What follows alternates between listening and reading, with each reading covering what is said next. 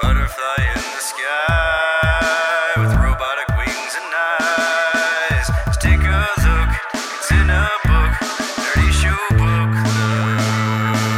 Books are like comic books, but with more words and brain pictures. Nerdy Show Book Club. It might go anywhere.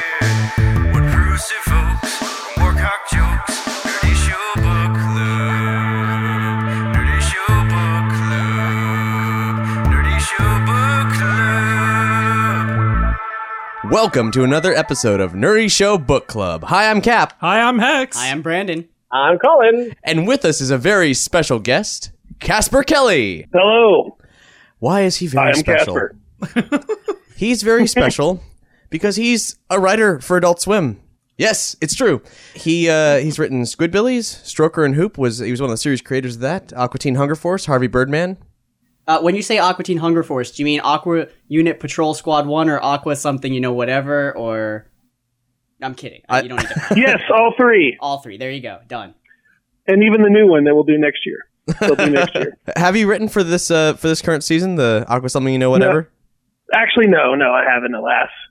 Well, we got you on the show today because the community read-along book for this book club is More Stories About Spaceships and Cancer, your collection of short stories. And so by now, hopefully all the nerdy community has read it, and we've all at least read a part of it. I've read the whole thing. Good for you. Whoa! Me too. I enjoyed every page. Every single page. Well, I have to say that the one I read the most was the part taking a shit in the future, because I get all my reading done while I'm taking a shit. So I thought it was appropriate to read that one while I was shitting. Did you have an existential, metacognitive... It made me think. That part made me think a lot, because I often wondered what it would be like if I didn't have to poop, and I was like, oh my god, I could get so much shit done. Excuse the pun. I could get a doctorate. But then I thought, Learn guitar. yeah, but then I thought, no, that is my peace of mind time. That is my freedom. That is where no one bothers me. That's where I get all my reading done. That is where my life is on the toilet, because I'm free. I'm free, and I'm expelling evil at the same time, and I can read. I can't do that anywhere else in my life. So if I didn't have to poop, I would commit suicide. Yes, I'm with you. Yeah, see? Because even now with airplanes, you have internet and everything, so that's kind of gone as a private time. Mm-hmm. But I guess, you still have your iPhone on the toilet. But yeah, it's the last refuge, The last bastion. Now, there is a question I wanted to ask about that one story in the book, and that is, what the hell is e-gloving or bandana planking? Well, wait a minute, Brandon. Are we getting into the discussion about this book? I don't know. No, I just we're kind of not. jumped in. I jumped the fucking gun. He I don't give a cannonballed shit. this pool right here. Should I wait till later, or should we just jump No, into let's do it. Well, the thing Here is, we because are. I don't know. Like, Casper, did you make up e-gloving and bandana planking, or is this something I'm missing out on? Yes, they are made up, and to give you that feeling of bewilderment of when you're older and a younger generation is doing something that is bewildering you. See, that's why I wanted to give you that feeling, because I know you're young, so you don't have that feeling yet much. So I wanted to give you that sense. It's true. See, that's why I like books, because I can use my imagination. For instance, I thought bandana planking, the first thing that came to my mind, and correct me if I'm wrong, was like two bros, they're friends, they tie their dicks together with bandanas head to head, and they try to get as hard as possible to form a plank together. Bandana planking, am I wrong? Like, does that not pop in anyone else's head? Bandana planking. Head to head. I love that, and I would even say, how heavy of an object can they place on that plank? You know what? I Safely. guess the game is to see how heavy an object they can fit on it. Many boners have been snapped when the bowling balls came out. Completely heterosexual. No, just like two bros putting their heads Two dudes, together, tying it up, and forming a plank. It's a great game for pledges. Okay. So nobody else thought that when they read that. You know, I didn't linger on it. Okay. Well, I'm done asking about that. So let's step back. I love that, though. You can steal that and use it in whatever you want. I'm saying that was my authorial intent right should now. do that, I'm because- saying that was it. I want to see a show that you write for that's in it, and I can watch that and be like, damn, that's awesome that he used that. So. I'm glad you told me what you thought before you asked me what I thought, because what you thought is better. It literally popped into my mind. Literally. Literally, there's something in my brain now. I have to go to a hospital. Because it's literally there, and I can't get it out. And he's literally in Iceland. Speaking of which, I have to ask you real quick, do you poop sitting down on the toilet? Speaking of shit. Is this too personal for you? No, yes. I was just trying to run through the alternatives. Did you think like I was Well, I sort of perch. I have to Mediterranean perch. or Arabian and squatting? sure. Or Well, I have to perch like a bird on top of the seat, or I don't feel comfortable. I have to get butt naked, hop up on my little feet, and that's how I do my business. It's true, actually. One time he got drunk and a friend of ours drew highlighters on his feet, and there were footprints on the seat afterwards. I don't like sitting on the toilet seat. It's dirty and gross, even if you clean it. Plus, it feels unnatural. Okay. that is blowing my mind. Now, are some? What if you go to like a friend's grandma's and the toilet's a little rickety? It's like I balance. How do you just balance it? What do you do? I was in gymnastics. I learned some balance. I just got to balance. He can actually do a one-handed backflip. I have seen it. Okay. Which is how I get off the toilet when I'm done. So, A friend of ours did actually send us an extremely gory image recently of what happens when you perch on a toilet that is not safe. and then it breaks. The porcelain shatters and it gores you. Man, it cuts a big slice out of your abdomen. Thanks for killing my buzz. Moving on. So in the previous episode of Book Club, wow, just like that was maybe in the compilation of Brandon's greatest hits. That's gonna be I right just there. had some things I needed to get out in the open, and I've gotten that out. I'm good. I'm good for the next couple minutes. So In the previous episode, But that kind of is forcing you to stay in shape. Like I see you even at 70 able to do that. Still I have- limber, still got it. It'll be a sad day when you're unable to perch. if I can't, They'll know that's when you have to go to the home. yeah, if I can't perch anymore, I'm just gonna end it. But I'm gonna have some No, fucking strong legs. You when broke I'm a 70. hip. Grandpa broke a hip because he was perched. Grandpa Brandon fell off the toilet again. He broke his knee again. But It Brandon, was you 2 days until he was discovered. just laying in a puddle of his own shit. So, in the previous episode, Welcome to Riverworld, we actually, because we were setting this up for the Nerdy Show Book of the Month, we read some of the book, we read the table of contents, actually, we talked a little bit about it, and sort of an overview, Casper, when I was reading this book, I was really in awe, because I was like, God damn it, I've had these thoughts about pooping in the future, and then, of course, we actually discussed in our earlier book club episode, sometimes you just got to hit the road. That at some point it's possible that we could eliminate the need to poop by having Nanomachines. Nanomachines, yeah. Sorry, I was like nanomachine, microbial nanomachines. Yes, nanomachines Yes. efficiently disintegrate it for us and help us use all the energy from our food. And then here it was, an entire short story outlining all the psychological aspects of removing shitting from the human condition. See, that's what happens when you don't write things when I they suddenly know. pop into your mind, and you wait, and someone else Some writes about it. jackhole from Adult Swim He- just totally. He stole your thunder, okay? Because you didn't get to it. Sorry. But That happened to me with The Matrix. I was like, oh, that idea was rightfully mine. yeah, I didn't write the movie yet, but I think we can all get in line on that one.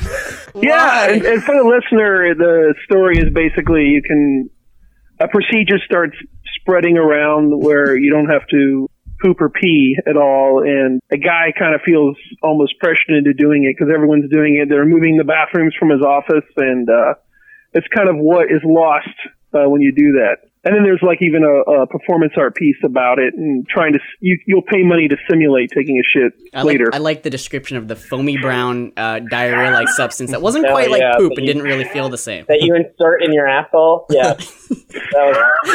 What was the description? Like putting a Coke up your ass? It's like spraying. It's like shaking a Yeah. Coke and spraying it into your asshole. That's Yeah. I think he wrote something like that. Well, of course, this is the first thing we harp on. It's so relevant to previous discussions. I was really in awe of how this book, despite all like the ridiculous and super funny instances and everything, it's got this very sad tone to it, and all these it's expressing all these feelings that me as a almost 30-year-old has started feeling about the passage of time and like growing older, and it's all like embodied in these insane stories. And in a later story, Sneezy, like it broke me down. It was one of the saddest things I've read in a long time. See, I didn't read the Sneezy one. There are tons of stories in this book that are just like so full of melancholy and a story of loss and like nothing, like they want something and they can't attain it. What's going on, Casper? Do you need counseling? It's a great question. I think my life is different now. I'm married with kids and pretty comfortable, but yeah, I think that is really burned in my brain. Loneliness, longing, wanting things you can't have. And it's just where I go when I'm writing. But I'm really glad you guys plugged into it, because I really think, I know that emotion still exists, but I wondered now with, so many developments, like with the internet, it's easier to connect to people. Do those emotions still come into play? And I'm gratified to hear that they do. I'm gratified to hear that you're miserable sometimes, so you can relate to this. I'm miserable 99% of the time. That's the sort of things that when I'm I don't know. It's just something. It's like my subconscious that I've held in and had to express it. And they came so close. So many of them came so close, and then they would just fail at the end. None of them succeeded. Like one of my favorite stories, like Sex Fantasies at Work, was what just embodied this, where this person was just going through a counseling session and constantly was, Cap, you do a better job summarizing things.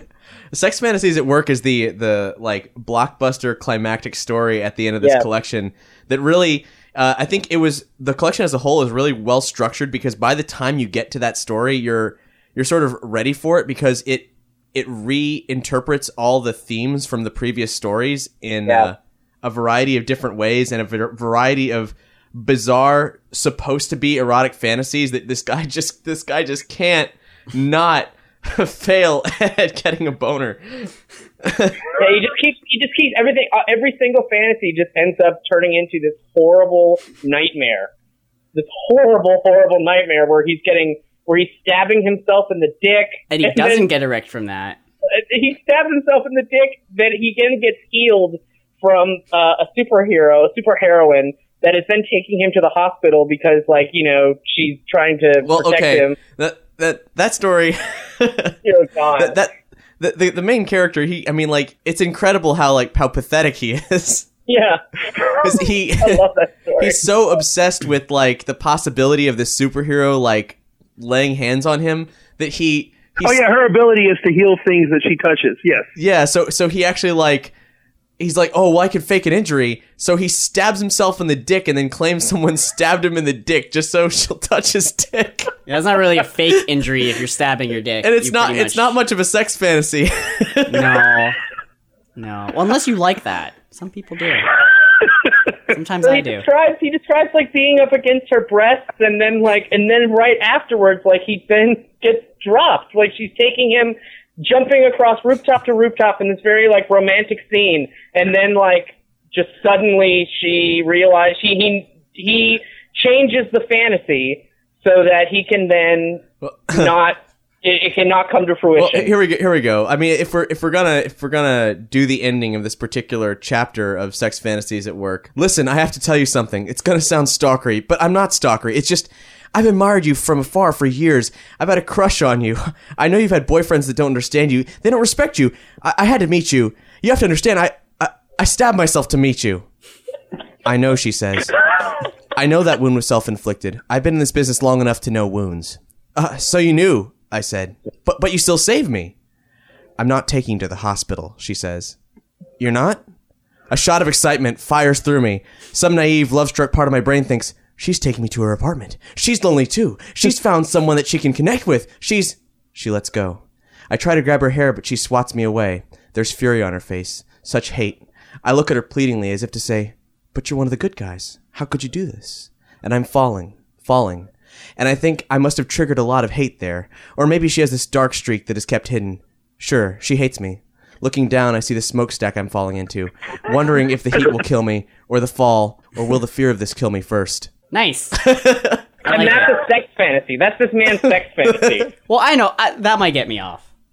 I mean, it depends on the person, honestly. It depends on the person's brain. I'm not quite all there, so it may work for me. Like we were saying, one of the things that the reason I insist that we have to read this, the community needs to read this book, is that it's got such really wild and unique scenarios, and there's so much great humor to it, but at the same time, it's all the emotion and undercurrent of it is really just this very heavy, deep, dark. It's an amazing combination of aesthetics and feelings.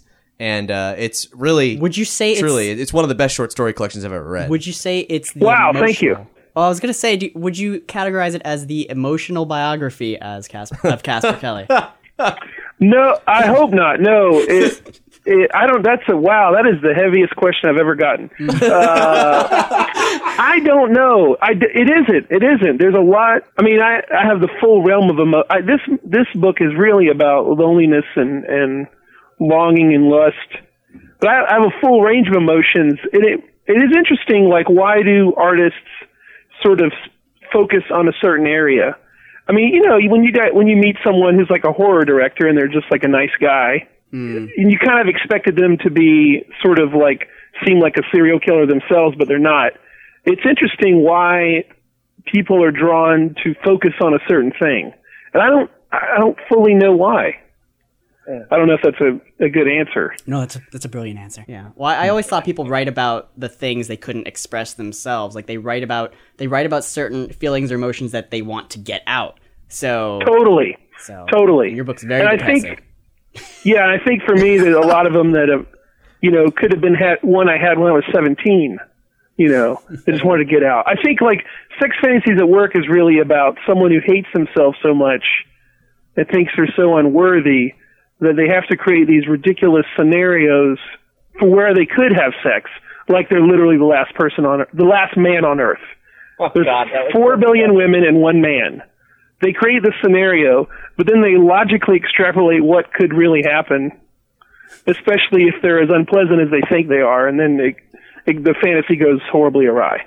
Did you feel like, obviously, the core emotionality of the book, but were you ever worried about maybe, you said that you were glad that we were able to tap into that emotion. Were you worried that potentially some of the comedy might mask what you were trying to go for with the book? That's a good question, and honestly, and this may surprise you, is I wasn't consciously going for comedy, and I think that's an Adult Swim too. I kind of just write. That sounds very weird, I know, but like in my mind, it's funny in retrospect but when I'm writing it, I'm trying to really write sincerely. It just comes off funny. I'm not consciously trying to make it funny. Wow. And sometimes I get these blurbs, Charles Yu wrote a blurb, it was so funny it made orange juice fall out of my nose, and I was like, wow, because I thought this book had a lot of melancholy in it. But yeah, I guess it comes off funny too. I don't know. Yeah, it's weird. I know that must sound so weird. It makes a lot of sense to me because that's kind of I get that. A lot of the stuff that I do, it's very straightforward to me, but then it hits everybody else in a different way. I guess it's when you're really digging deep into your creative juices. Well, I was gonna say, I don't know. The first word that came to me was cesspool, and I was like, "That's not right." But it's always gonna smell strange to someone else. But it smells just fine to you. Wow. Okay. Take with that as you will. Let's cut to a song, and when we come back, we're going to do a reading from the book, and then also we're going to talk some more about the book and about Casper's career with Adult Swim and other cool stuff. Since Casper was a writer for Aqua Teen Hunger Force, Dual Core has a track called Too Wicked from their first album, 01. Yeah, Too Wicked! Which is basically a tribute to Carl. Dual Core recently put out a new album called All the Things, which is amazing. So look forward to some features of some Dual Core in the future, but also look forward to rocking out with Carl right now. Now, before we get into this Carl track, I saw the most amazing piece of artwork for Carl recently. Juxtapose, the alternative arts magazine, they did an issue dedicated entirely to Adult Swim.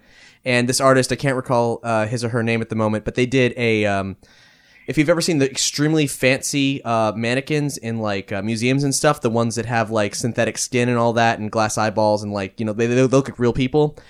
They made a lifelike reproduction of Carl, like a bust of Carl. Oh my God. It's fully realized. It looks like if Carl were a real human being. They could have just gone to New Jersey and pulled anyone off the street, though.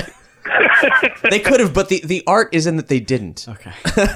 Now, I don't know if there's pictures of it online, but if there is, we'll have a link to it.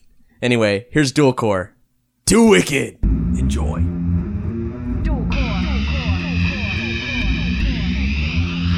Rockin' a little harder now, yeah! The name's Carl. Pretend Atlanta Lewski. Rolling too deep, too wicked in my two-seat. Live in a house by the Aqua Teen kids. With oil in the driveway that looks like Gee Whiz. Faces or brains, it's not important. Call into Terry for black market organs or cosmetic surgery. Packing extra baggage. Be sure to ask for the Supremo package. Me and 6'4", we know rapping. Bringing meat wad if the beef starts scrapping. I babysit dolls. See what I teach them? All sorts of badness. I didn't even feed them. Late night booty calls need no rehearsal. That's information that you get in a commercial. Pool out back. And now that it's settled, I haven't done a thing about the pH levels. Yeah, I wrote that. It's called I Wanna Rock Your Body. And then in parentheses it says to the break of dawn. That's beautiful. It's like poetry. C-A-R-L. Home all alone, won't come out of the shell. C-A-R-L. Got a pool in the back, but this ain't the hotel. C-A-R-L. Reppin' New Jersey, sorry about the smell. C-A-R-L. Listen up, kids, I got a story to tell. The name's Carl. I was bald as a kid and worked overtime on asbestos gigs. Lived with my dad, my Christmas bad. My gift was some carpet that wasn't even shag. Super Sport episode, I'm the head honcho. Giving self-help tapes to Travis of the Cosmos. 401k, and it's really helping. Arms ripped off by the fake Willie Nelson. Do or die, who am I? Failed out of junior high. Suicide pro when I flow with the Moonanites. Foreign a belt, no need for a gun. They stole all my stuff, tried to sell me the sun. You're hot-blooded, check it, make it hot. I don't need no instructions to know how to rock. Sent right back in a hurry to lift off. Put the smack down on Irvin and Nate Knot. Wait a second, is that from the 83 tour? Yeah, I saw those guys in the Meadowlands with Bryan Adams. That was a kick-ass show. C-A-R-L. Home all alone, won't come out of his shell. C-A-R-L. Got a pool in the back, but this ain't the hotel. C-A-R-L. Reppin' New Jersey, sorry about the smell. C-A-R-L. Listen up, kids, I got a story to tell. The name's Carl, C to the B. Giving 8-cent tips seem pretty cheap. Of course, living next to the Aqua Teen freaks. My property's destroyed every single week. Eaten by termites, crushed by an egg. So one time my house got stolen by a rainbow. Each new thing is the strangest of all.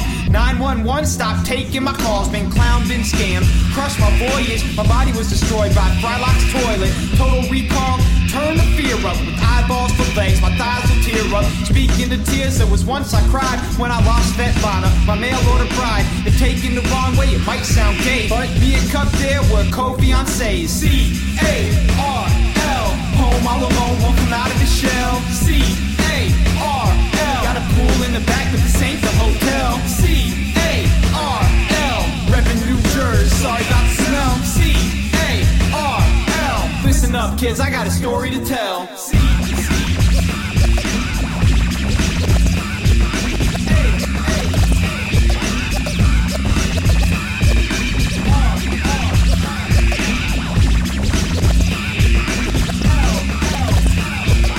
Listen up, kids, I got a story to tell.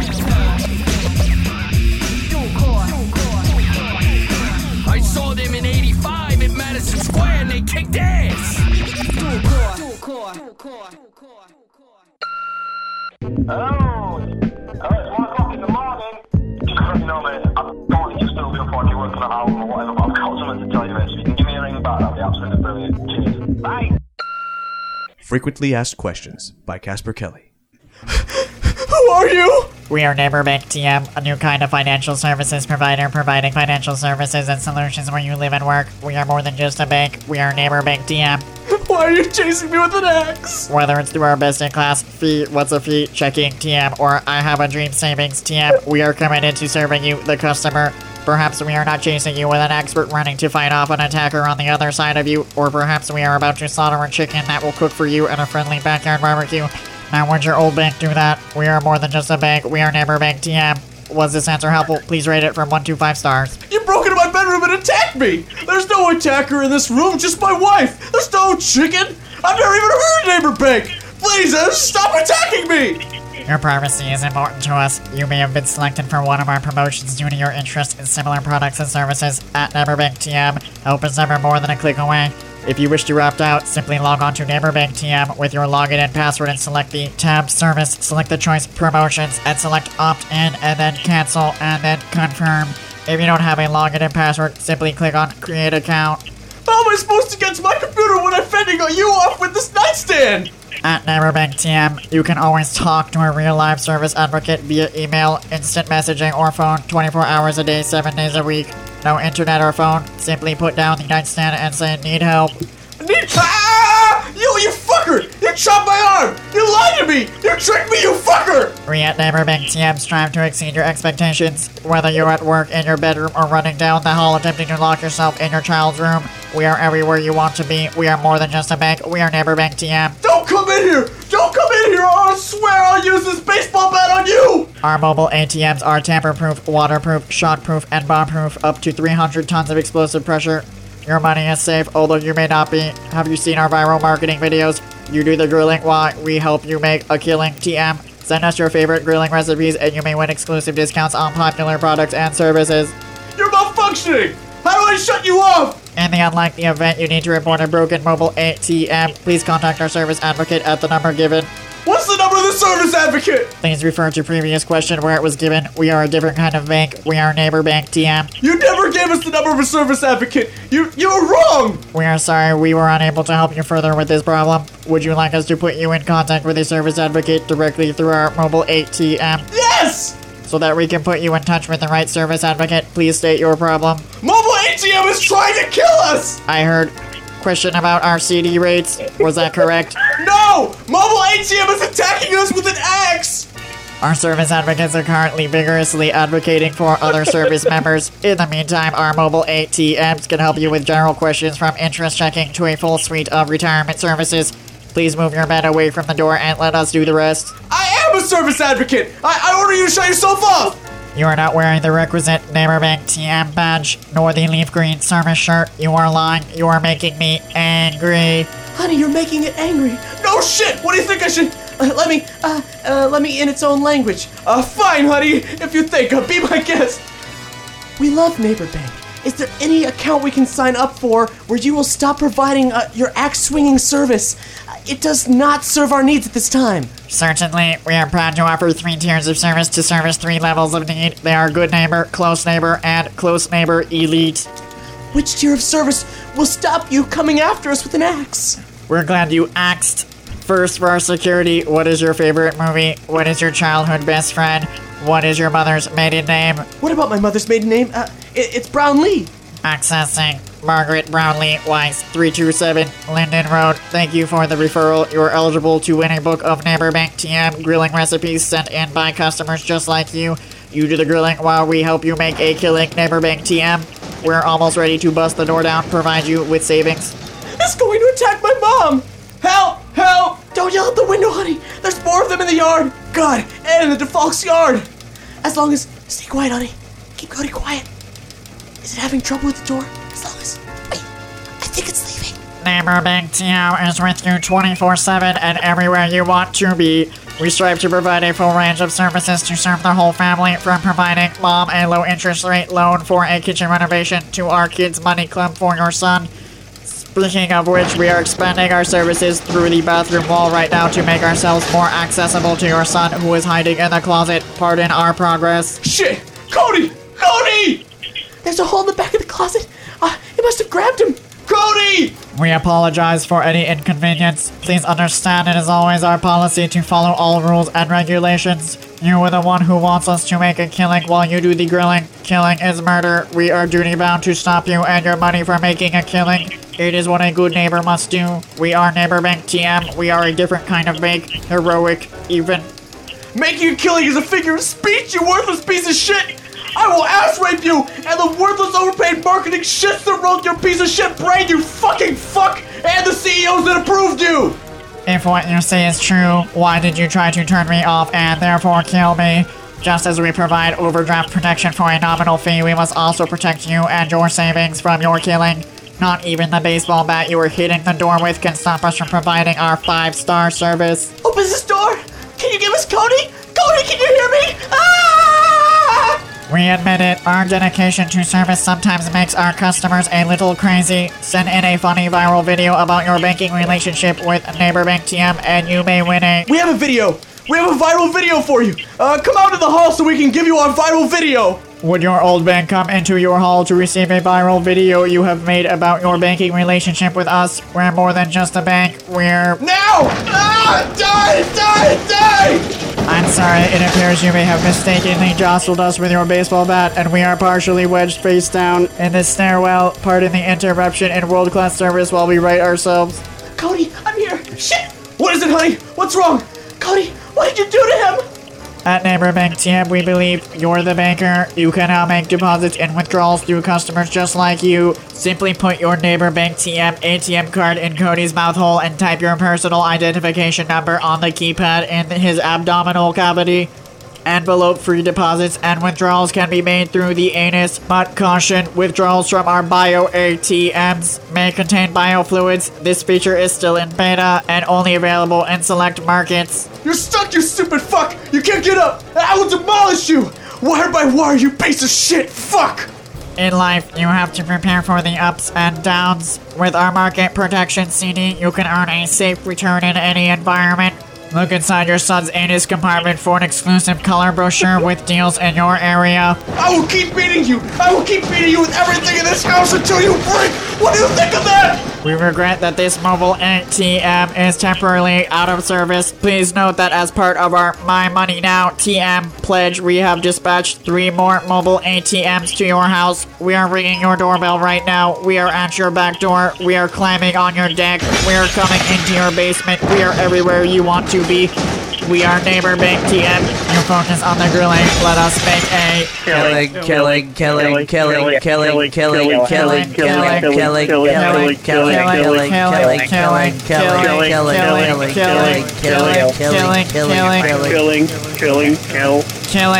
Thank you for your patience.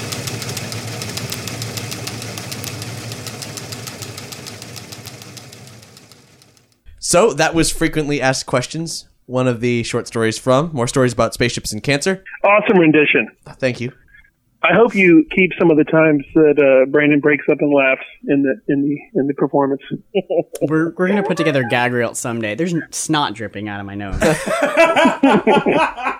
you listen to the end of the episode, a lot of times, if you don't already know about this, if you listen to the end of the episode after the disclaimer, then you get outtakes on most episodes. And if we have an episode that has so many outtakes that it just doesn't make sense to stick them at the end of the episode, we usually turn them into support perks.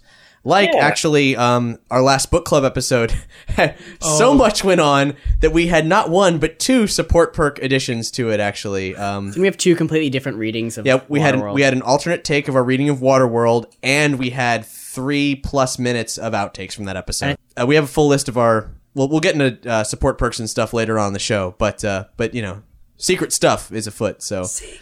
Let's get back to talking about more stories about spaceships and cancer, which I may add, if you want a link to where you can buy it, you can go to this episode's page. You can also go to CasperKelly.com, and you can also even pick up an autographed copy there. So yes.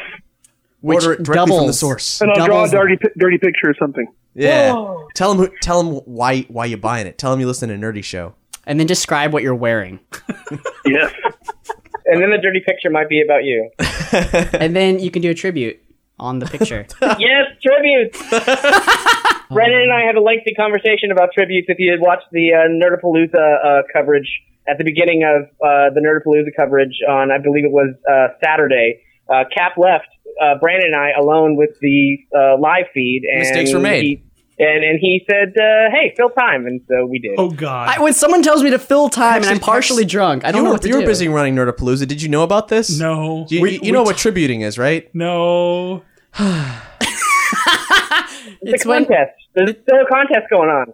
No, there's not. There's no tributing tribute. It's when you have a picture of someone and then you tribute all over it. They send you a picture and you tribute onto it. Only 18 and up, please. Dude, they told me to fill time, and I was. What do you want me to say? I don't say anything but dirty shit. I didn't know what to do. I'm on camera. It's live. Oh man. So let's just say that happened. Award-winning podcast, everyone. Number one in Orlando. Tribute all over that. Maybe we should have a link. Hey, award-winning music festival, Hex. Yeah. Yeah. So combined tribute. Someone should tribute the festival. Just a picture of Nerdapalooza. Oh man. Oh man, I look wish happy. you could broadcast the scowl. It's pretty deep. The furrow in his brown. I want a tribute on that scalp. The ridges would hold much flavor dust. I hate everyone. Anyway, all right, let's talk about this book some more. Yeah. What was some of y'all's favorite stories in the book? Honestly, mine was the taking a shit in the future, because I was literally shitting while reading it, and that was the best part. It was interactive. It was, because I felt like I kind of knew what he was missing. Like, the character didn't get to do anymore the thing that I was currently doing, and at the same time, I was sad and happy. It made me feel dual emotions. I often feel better from sad movies than from happy movies. I walk out and go, oh, that wasn't me. I feel so good. That's why so many people see them, honestly, just to feel better about themselves. I would say that pretty much already said this. Taking shit in the future, I really like, but also Sneezy. Sneezy was one of my favorites. So good. I didn't get to Sneezy. What is that one about? Sneezy is about one of the seven dwarves and geez. his infatuation with Snow White. In a way, it kind of sticks out like a sore thumb in the book, but it also, because of its melancholy aspect, just feels right at home. Well, it just drips with it's so evocatively sad.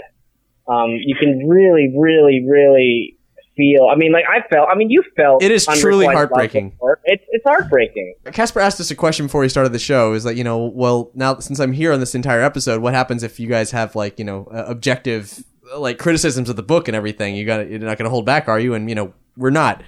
It just so happens that this book really appealed to us, so it's not. That's when everybody listening to know this isn't just like casual ego stroking on account of the personality with us on the air. Like, this is real. And I actually found it interesting, which is hard for me because there were no pictures, and usually I get bored very easily when there's words involved. But after reading it for at least like 5 to 10 minutes, I didn't put the book down. That means it's a good book in my eyes. So I do have to say though that there were times that, like with some reading, you can kind of let your mind wander a little bit when you're reading, whatever. But like with this book, you can't, because you've jumped to something completely different. And I'm like, wait, well, what? And then I get back to it and I can like reread that whole page. Well, see, I don't know, because when I got to the word bandana planking, my mind did wander, as you know. So, I mean, for me, it was a bit different. So, well, you'll get lost in the world and you think about what you're reading, and then like as you're reading it, then you just it just jumps to a whole new thing where it's just incredible. Like one of my favorite stories was Large-Breasted Ninjas of Altair. Is that how you pronounce it? Yes. Altair 7. I actually had a question about that story. It seems to me like that it's very much linked to taking a shit in the future. I was wondering if it was somehow the same character. It's possible, because you're right, because there's a certain things that come back, like college professor, wanting to be a college professor. So I haven't thought about it, but I think, I think so. What did you like about that story? So fully captures, I guess, the human condition and how this person is traveling through life and just seeing, and similar to what Cap was talking about, where, he's almost 30 and he's looking back on his life and then realizing the things that has happened to him and what he hasn't done and what he will never do. And that is kind of where I'm also in that place in my life, I guess. And I know that's weird to say, 30, because there's so much more of my life to go, but, no, there isn't, Colin. Yeah. But it's just that story. One of the reasons is it just really struck a chord with me in that regard. And also, I mean, just think about when it's just fascinating to think about, because you're 30. So when you're 80, will we have figured out how to stop aging? Right. Or if not, that video games will be so awesome at that point. Yeah. That you can live in one, like a world of, like if your body is frail at 100, there will be amazing virtual realities that you could. I think that's a pretty safe bet. Oh, totally. Yeah, that's the one thing keeping me from killing myself is the thought of technological advancements in video games. So it's like, if I need to see the new stuff coming out forever. I don't want it to end. I think it will be, like, if your body is frail, it would be very tempting to just spend massive amounts of time. Yeah, and then you get the question reality. of, like, if your consciousness is already uploaded into a game state, then do you continue to exist, or is it simply a mirror image? And well, we won't need to poop by then. So. Right. Well, it's like there's a thing. I don't know if anybody's seen it. It's called Russia 2079. Yeah, something like it's this weird thing that's coming out of Russia actually, and it's there's an infomercial that's been kind of bumping around the internet. I'll have a link to wherever it is and what it's actually called in this episode's page. It's this weird infomercial. It's in English, but it's produced by Russians that's talking about how we can eliminate all the problems with the human condition. We can eliminate poverty and everything by technological advancements, and we need to get all of our resources together. And just like everybody got together to create NASA and put men on the moon, we need to get together to advance human culture and revisit the way we think about every aspect of our day-to-day lives and psychology and everything. And then it gets more and more ridiculous, and it'll just start throwing things out like flying cars. But at its core, it's talking about creating neo-humanity, which is basically a premise of human beings sort of extending ourselves beyond biological existence and putting ourselves into synthetic bodies. And it's like some kind of combination of the surrogates and the age of spiritual machines. Essentially, it's human consciousness would exist in synthetic bodies and would be boundless based on what we could put ourselves in and where our consciousnesses could go within synthetic parameters. And so like Ghost in the Shell. Right. Like your brain is a little Nintendo cartridge and you can just pop it into whatever robot body you want. But hopefully with more storage. And if that Nintendo cartridge is a part of actually like a cloud of information and it knows how to like navigate that terrain, then it's boundless and it could go off into, space as far as the physical boundaries allow it to and all that. Basically, it's this concept of like how far will there be a separation between what is biologically human and something that actually evolves to synthetic life. And then you start getting all the questions in Mass Effect and what synthetic life is valid. And if synthetic life comes from a human consciousness, is it still a valid form of life, even though it believes itself to have feelings, but in fact is only derivative of something that was biological and has since deceased? It's interesting that you brought that up, Cap, because I've actually been reading a lot of information about consciousness in relation to animals.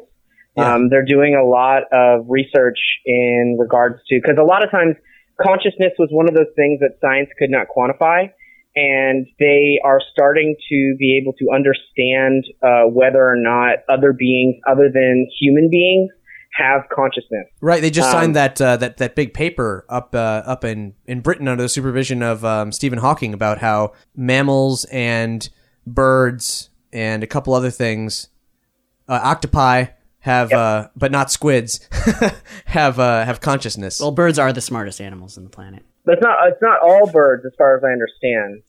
It's only some birds. It's also interesting because it's what is necessarily. Now we're getting onto a tangent, but it's like yes, we are. I have green philosophy, so but if it's a question of what is the definition of consciousness? Is it a realization of self? Like, what is it that makes something conscious? You're right. I've been thinking about this a lot, and I think that once they do have machines that are, whether you think they're conscious or they're just such a perfect simulation of a conscious person, and I kind of think at that point the distinction is moot. I think they are conscious. I think people will love the shit out of those machines. I do not think they will hate them or trade them away for a real son the moment. I think once that happens, that's all they're going to hang. I think that's all people will hang around is machines that are tailored to like them and think they're awesome. I don't know. No, it's true. People love iPhones so much. It's only the next logical step, really. Yeah, you're right. There's a certain kind of people who just, they will mesh with that sort of thing. They don't, I guess they don't burden themselves with thinking too much. And I feel like this, this came through in your book, and correct me if I'm wrong, Casper, but I have a feeling that as we go further and further into the future with technology, do you feel like we are getting lonelier and more alone as we progress in that technology? That I don't know, and I think that is a theme of my book, but I'm not sure if I think that in terms of the future. I think I'm drawn to loneliness because it's dramatic, but I think in reality we'll be able to sort of adjust our personalities and our emotions so that we may not even feel that anymore. I mean, I even think about, I think all art we do may be totally, or I'm rambling, but all right, Scarlet Letter, you know, I don't know if you guys were forced to read that in school, but it's about the horror of having an affair and the shame and having to wear this A, and that's kind of unrelatable now in the sense that we don't have that sense of, I mean, it's bad to cheat on your marriage, but there's not that sense of shame for having sex outside of the marriage or before you're married at all. It's hard to relate to. And I think that a lot of the things we write now will be very hard to relate to. As I vainly want my work to last forever, but I don't think it will, because I think human nature will be different once we can start fucking around with human nature in our brains. And that we, you know, I don't like having fear when I speak in front of people, so let's just pull that out. Let's just remove that. I think that's going to happen. I don't know. What do you guys think? I think there's a very good chance for it. And you know, really, I feel that the book, the melancholy that it expresses and everything is the, at least to me when I was reading it, in my own headspace, it was the sadness and discomfort of expressed by a generation of people who lived prior to the internet and prior to the singularity. And as all of us here will have grown up with like the last gasp of a simpler Earth. And then the singularity will happen within our lifetime and is happening right now. And all of human culture goes through the greatest shifts that it has ever gone through thus so far. And there'll be a part of us, no matter how much we adapt, that will always be left behind and struggling to keep up with this new version of reality. That's a very interesting point. And one other thing I'll just shoehorn in there, the story I'm working on now, you know, in talking about consciousness, is the idea of teleportation. I've read that it's totally bogus. And for that to work, they would basically just have to break you down, destroy you, and then just create a replica of you somewhere else. Basically. With the atoms at hand. Like if you're teleporting to Mars, they'll just destroy you, send the raw information, and then create another version of you with atoms at hand on Mars. And it's a guy who, that's part of his commute. And he knows, and everyone does it, but he knows intellectually, I know that I'm dying every time I do this, and when I come back home, I'm dying again. And why do I keep doing this? You know, just that feeling of, I don't know. Yeah, that's actually, we had a similar discussion with Old Man's War when when his consciousness was shifted from the old man to the new synthetic body. Like, did he actually die? And he saw this expression change. And like, was that a mentality shift, or was that body dying? I don't even know. And then, like Colin was saying, that in the Prestige, that's Nikola Tesla's secret invention is basically the replicating teleporter without the disintegration. Of the original. It's just a duplication procedure. Right. My suspicion is that the fact that we're a consciousness is sort of an illusion. I mean, we have it, but the fact that I'm the same person I was 20 years ago is probably an illusion, because all the atoms have changed, or most of them, you know, as I've grown. So it's really just this pattern that's maintained. I don't know. It's a fascinating. Anyway, it's one of those, like, maybe it's very boring, but it's interesting to me. It's one of those existence holes where you start fathoming the size of the universe, but it's like looking within yourself of how trying to grasp the full scope of consciousness, and you realize, Jesus, I'd need something beyond a quantum computer to ever possibly pick apart the intricacies of what I'm attempting to understand right now. Well, yeah, I mean, because a lot of that, with a lot of the reading I'm doing on consciousness, they're starting to believe that, you know, there's always the conception that, you know, that science couldn't necessarily touch consciousness because it was part of, like, the soul stuff, you know, and you can't touch it with science. But now they're starting to think that potentially your consciousness might be biological, and if that's the case, then you could essentially be replicated without any loss, because it's just it's in thought data. But I mean, that's current thinking that's out there in the world. It's not necessarily my view, but that's interesting. What is your view? Yeah. Yes, what is your terrible view that I'm going to disagree with, you bastard, Colin? My personal view is that I don't necessarily... Wrong. No, my personal view is that I don't really care. That's a good view. I think that's one of the best views to have, actually. No, truly, like as in, I don't. For my own personal view on consciousness, I experience the world in the way that I experience the world, and that whether or not it's caused by my soul or biological factors, it doesn't matter because I'm still experiencing the world in the way that I'm experiencing the world, and it's not like you can alter to it. me matter. And so, to me, it doesn't matter to me whether or not I can replicate my consciousness or not. Just the fact that I'm living my life and experiencing the world is what I guess is important. It feels good. Don't rock the boat. Huh? It feels good. Don't rock the boat. Essentially, yeah. I mean, I have gone through, like I said, I have a degree in philosophy, and I actually went through a lot of... as we laugh, as we chuckle. I know, but I connected a lot with this philosophy. It's an American philosophy called pragmatism, and it's essentially that. You have to go with what works, pragmatism. I took a philosophy class in college. I was going to get a C, so I had to switch it quickly to pass-fail. But because one of the essays I had to, I thought it was a good essay, but my teacher, who I guess hated me, but the question was about the soul versus mind-body duality, versus the idea of a soul. And I said, well, let's take you, if the teacher. If I hit you, you say you have a soul. If I hit you in the head with a baseball bat and you become retarded, how does that happen? Because your soul allegedly was not affected. Here's the difference between how are you retarded now? if there's no such thing as a brain or a mind, I think that's why your teacher. If it's all from your soul. I got a D on that. and that's the difference between when you were growing up and when we were growing up, because we would have gotten under investigation for that. I did stuff like that. I mean, I got expelled a few times, but it was worth it. I still ask the tough questions. This book, when I'm looking at it, is really just a reiteration of Tolstoy, really. Well, no, that's the cool thing. That's amazing. Tolstoy. You can put that on the back when you reprint this, that I said that. Can I clone you and just have you in my house? It's like Tolstoy. Yeah, you can just replicate him because consciousness doesn't necessarily matter. No, we'll just send you the original. Make sure if you can find it, because it's not here right now.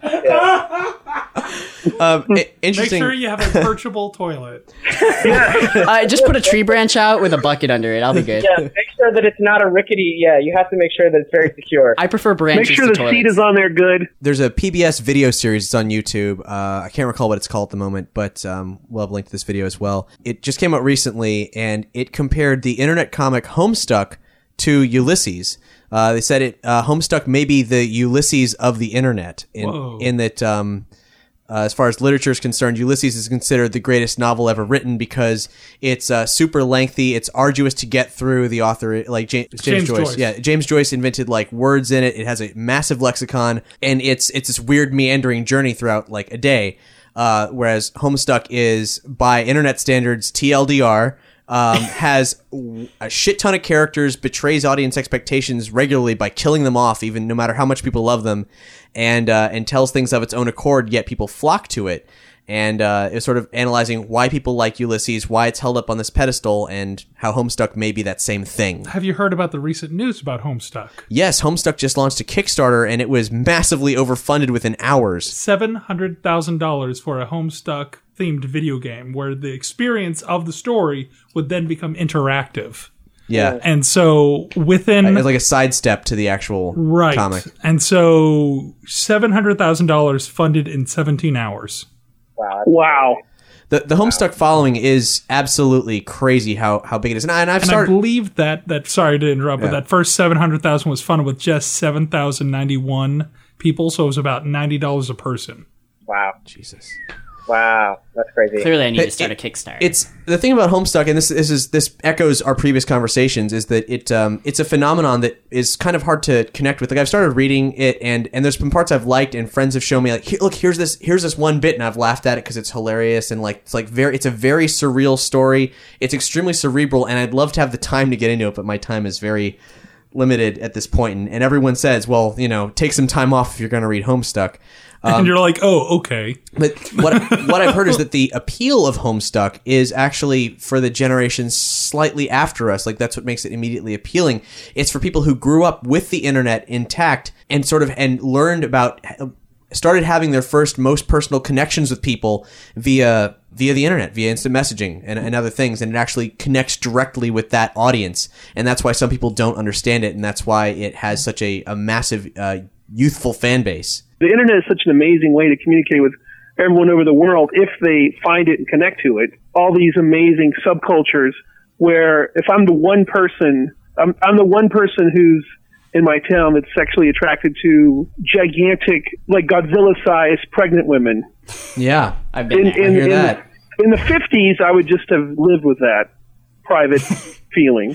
But now I can connect with the other 12 people in the world, 5 who live in Germany and 5 who live in Japan, who have that feeling. Let's get really personal about Colin's mom right now. It's amazing to see all these One of my favorite topics. and just the benefit of all this fluidity of information and what comes out of that, I don't know. Colin's mom has a lot of books about sex, a lot of sex and relationship books. And as a kid, I would read them. Sexual therapist. Yeah. And she used to sit down and talk to Colin about them when he was like 3. That's not exactly what we're touching base with here, but that will explain a lot for listeners trying to map out Colin's life. But I was reading a book. But you guys can relate actually, because being 30. So when you were 14, that was a little before the internet was really cooking. It was kind of there. Mm-hmm. But you couldn't just go, I'm going to Google Britney Spears topless and see. No. So so you know what that's like. Yeah. You had to figure out how to draw that. Porn was one of the what is that first, like now? Yeah. Cap, I don't know if you remember, but I had all sorts of images that I found on all sorts of sites. Oh, yeah. On my dial-up modem. Printed them out. We printed them out. That's what we did. It takes 20 minutes to load a picture. Well, yeah, it took 20 minutes for them to load, so you just printed them out. Yep. Oh, I did that. And then delete your print history. Actually, I still have... I was so nervous about it, my parents did not even fucking know what a print history was. Colin and I would print out all these pictures, and I'd print them out at Colin's house because I didn't have the internet before him. Then you would give each other a hand. Yeah, we would. Not canon. I still actually have... So you remember having to work a little bit. Yes. A little bit of work. Well, I still have a dot... Well, it's not quite dot matrix, but a shitty resolution printout of Michelle Pfeiffer topless, just for old time's sake, because I held on to it from back then. It's a treasure. How do we get here? I don't know. What I was getting at with Colin's mom is that...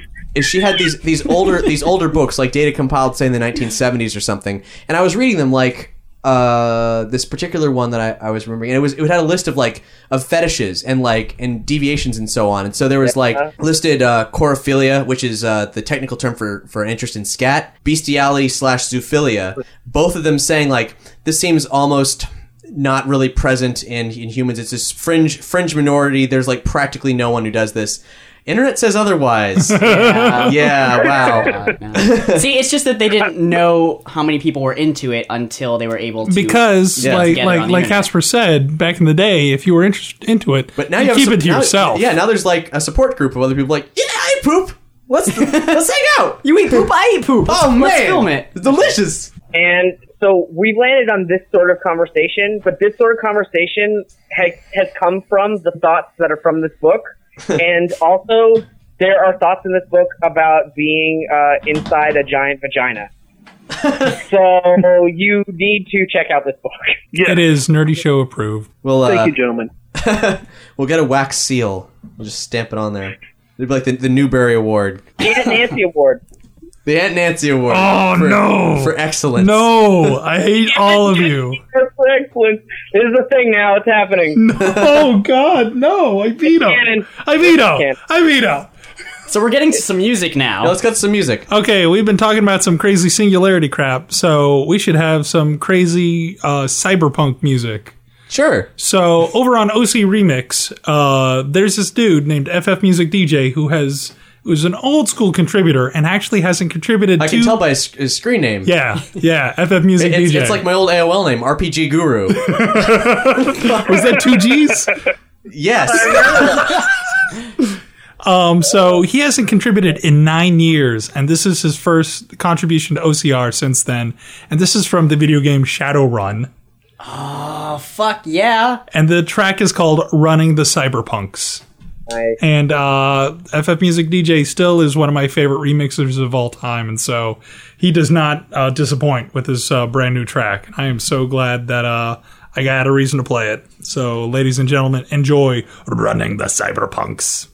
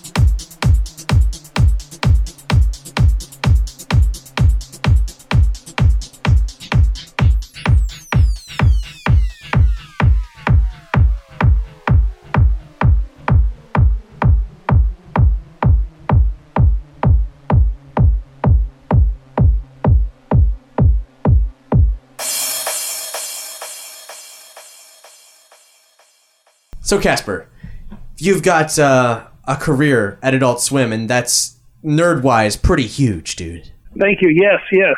I'm very honored, and I love it. I've worked there for some years now. Now, I had a question real quick, if I may. According to IMDb, and I have, because this is where I get all my research from, Wikipedia and IMDb, you've just got loads of pages on those if you didn't know. They have all your info, height, weight, pictures, everything. So there's this show called Your Pretty Face is Going to Hell, and it's slated for 2013, and your name is on it. Well, I have no idea what that is, but there was a movie, I think, in 2010, a short movie with the same title. So what is this thing? Because I don't know what it is. Yes. Did you see the short movie? No, I didn't. I found out today that it even existed. Okay, I'm not supposed to talk about it at all, but I've had a few beers, so fuck it, I will. But PR wants to wait, and because they have to hold back. But I'm going to talk a little bit about it. But yeah, it's a live-action show. The pilot came out of a short film that Dave and I wanted to do, which was basically, and it could easily have been a short story in my collection. The idea was these goofy guys join a cult. They're promised when you die, there will be 1,000 virgins. There'll be a tree of your favorite food. You'll love it. There's a river of milk and honey. You're gonna love it. If you just and all you have to do is cut off your head with this golden hacksaw. So they cut off their heads with the golden hacksaw. And incidentally, in the movie, Fred Armisen plays the cult leader, which was really cool to work with him. But so they cut off their heads with a golden hacksaw, and sure enough, there's these virgins, and there's a tree of their favorite food, and there's a fight because one guy's favorite food was pepperoni pizza, and the other guy's was cheese pizza. So they go to the same place. The pepperoni pizza is like, why couldn't your favorite food have been pad thai or something else? He's like, no, cheese pizza is a different thing. You take the pepperoni out, and he's like, no, you take the pepperoni, it's not the same. You take the pepperoni of a cheese pizza, it's not, you still got the juices on it. Cheese pizza is different. Anyway, blah, blah, blah. So anyway, the basic idea of the film is they're doing that, they're with the virgins, they're enjoying it, cut to black. Then you cut to a million years later, and then you cut back and they are bored as hell. They're bored of the pizza, they're bored of the virgins, and then then you cut to another million years later, they've made a guitar out of virgin bones. One of them is trying to make a spaceship out of virgin bones to escape. And it was just the idea of how paradise, I don't think we're designed to live that long. We would get bored or something like that. So I need to watch that. But they're using like the milk and honey to sort of as a sort of cement, a rubber cement to sort of keep the bones together and try to make it airtight to go into space and blah blah blah. Anyway, blah blah blah. So that was the pilot, and then forgive me. But one guy of their group of friends who did the hacksaw didn't do it properly. He wasn't believing enough, so he was on the other side of the river getting tortured endlessly just across the river. And they're like, sorry dude, we would throw you some pizza, but it won't go that far. But anyway, and then the demon doing that, we liked this demon, and he became a character in this new thing, which is only remotely related to what I've just told you. It's sort of about a kind-hearted demon in hell who is put on these missions in Earth to do bad things, but really he'd rather just go visit his ex-girlfriend from when he was alive. And it's sort of about, 2013. Yeah, so that's basically what it's about. Oh, excellent. Man. And that's a live-action show, right? Yeah, live-action show.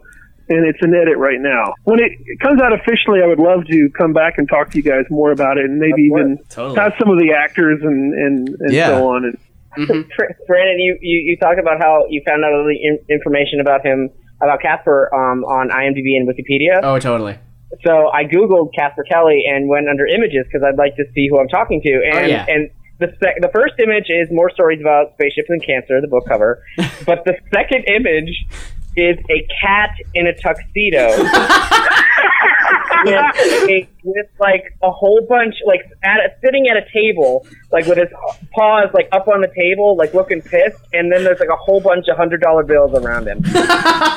Oh, that's me. My secret is out. That is awesome. Did you guys hear that like the precursor to Adult Swim, Liquid Television, just came back? What? Yeah.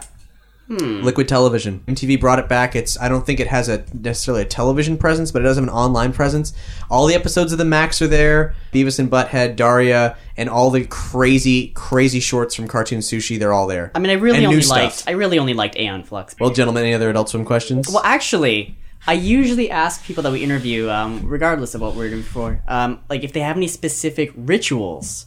And for instance, if I'm not a writer, but if I were to write, I would maybe prepare myself by drinking, I don't know, half a bottle of gin and like half a pound of gummy bears. Like, do you have any specific... You would drink half a pound of... Well, I would eat that. Well, you can soak them in gin. Anyway, that's not important. I'm just asking. The important thing is, like, do you have any rituals? Like, do you have a bottle of cognac and a cigar before you write? Like, do you drink a massive amount of caffeine, or are you just like, whatever, I'm doing it?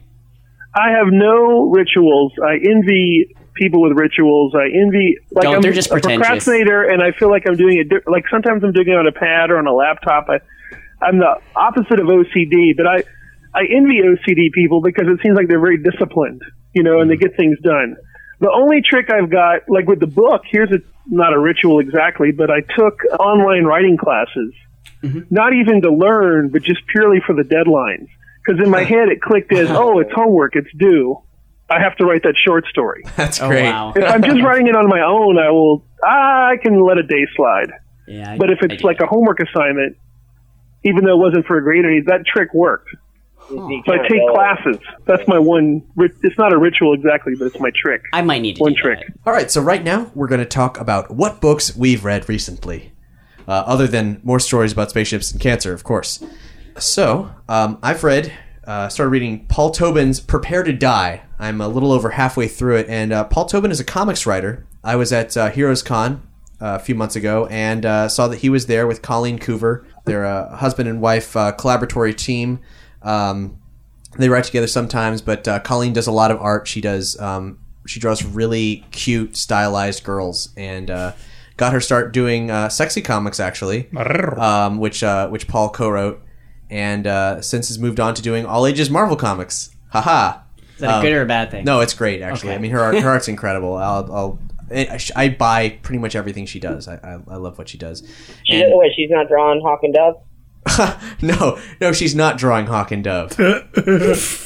So I don't know whether or not Paul Tobin has actually written, like, you know, or published a work of prose before, other than, you know, comic books. But he had this for sale there, and I was curious. I liked the premise, so I picked it up.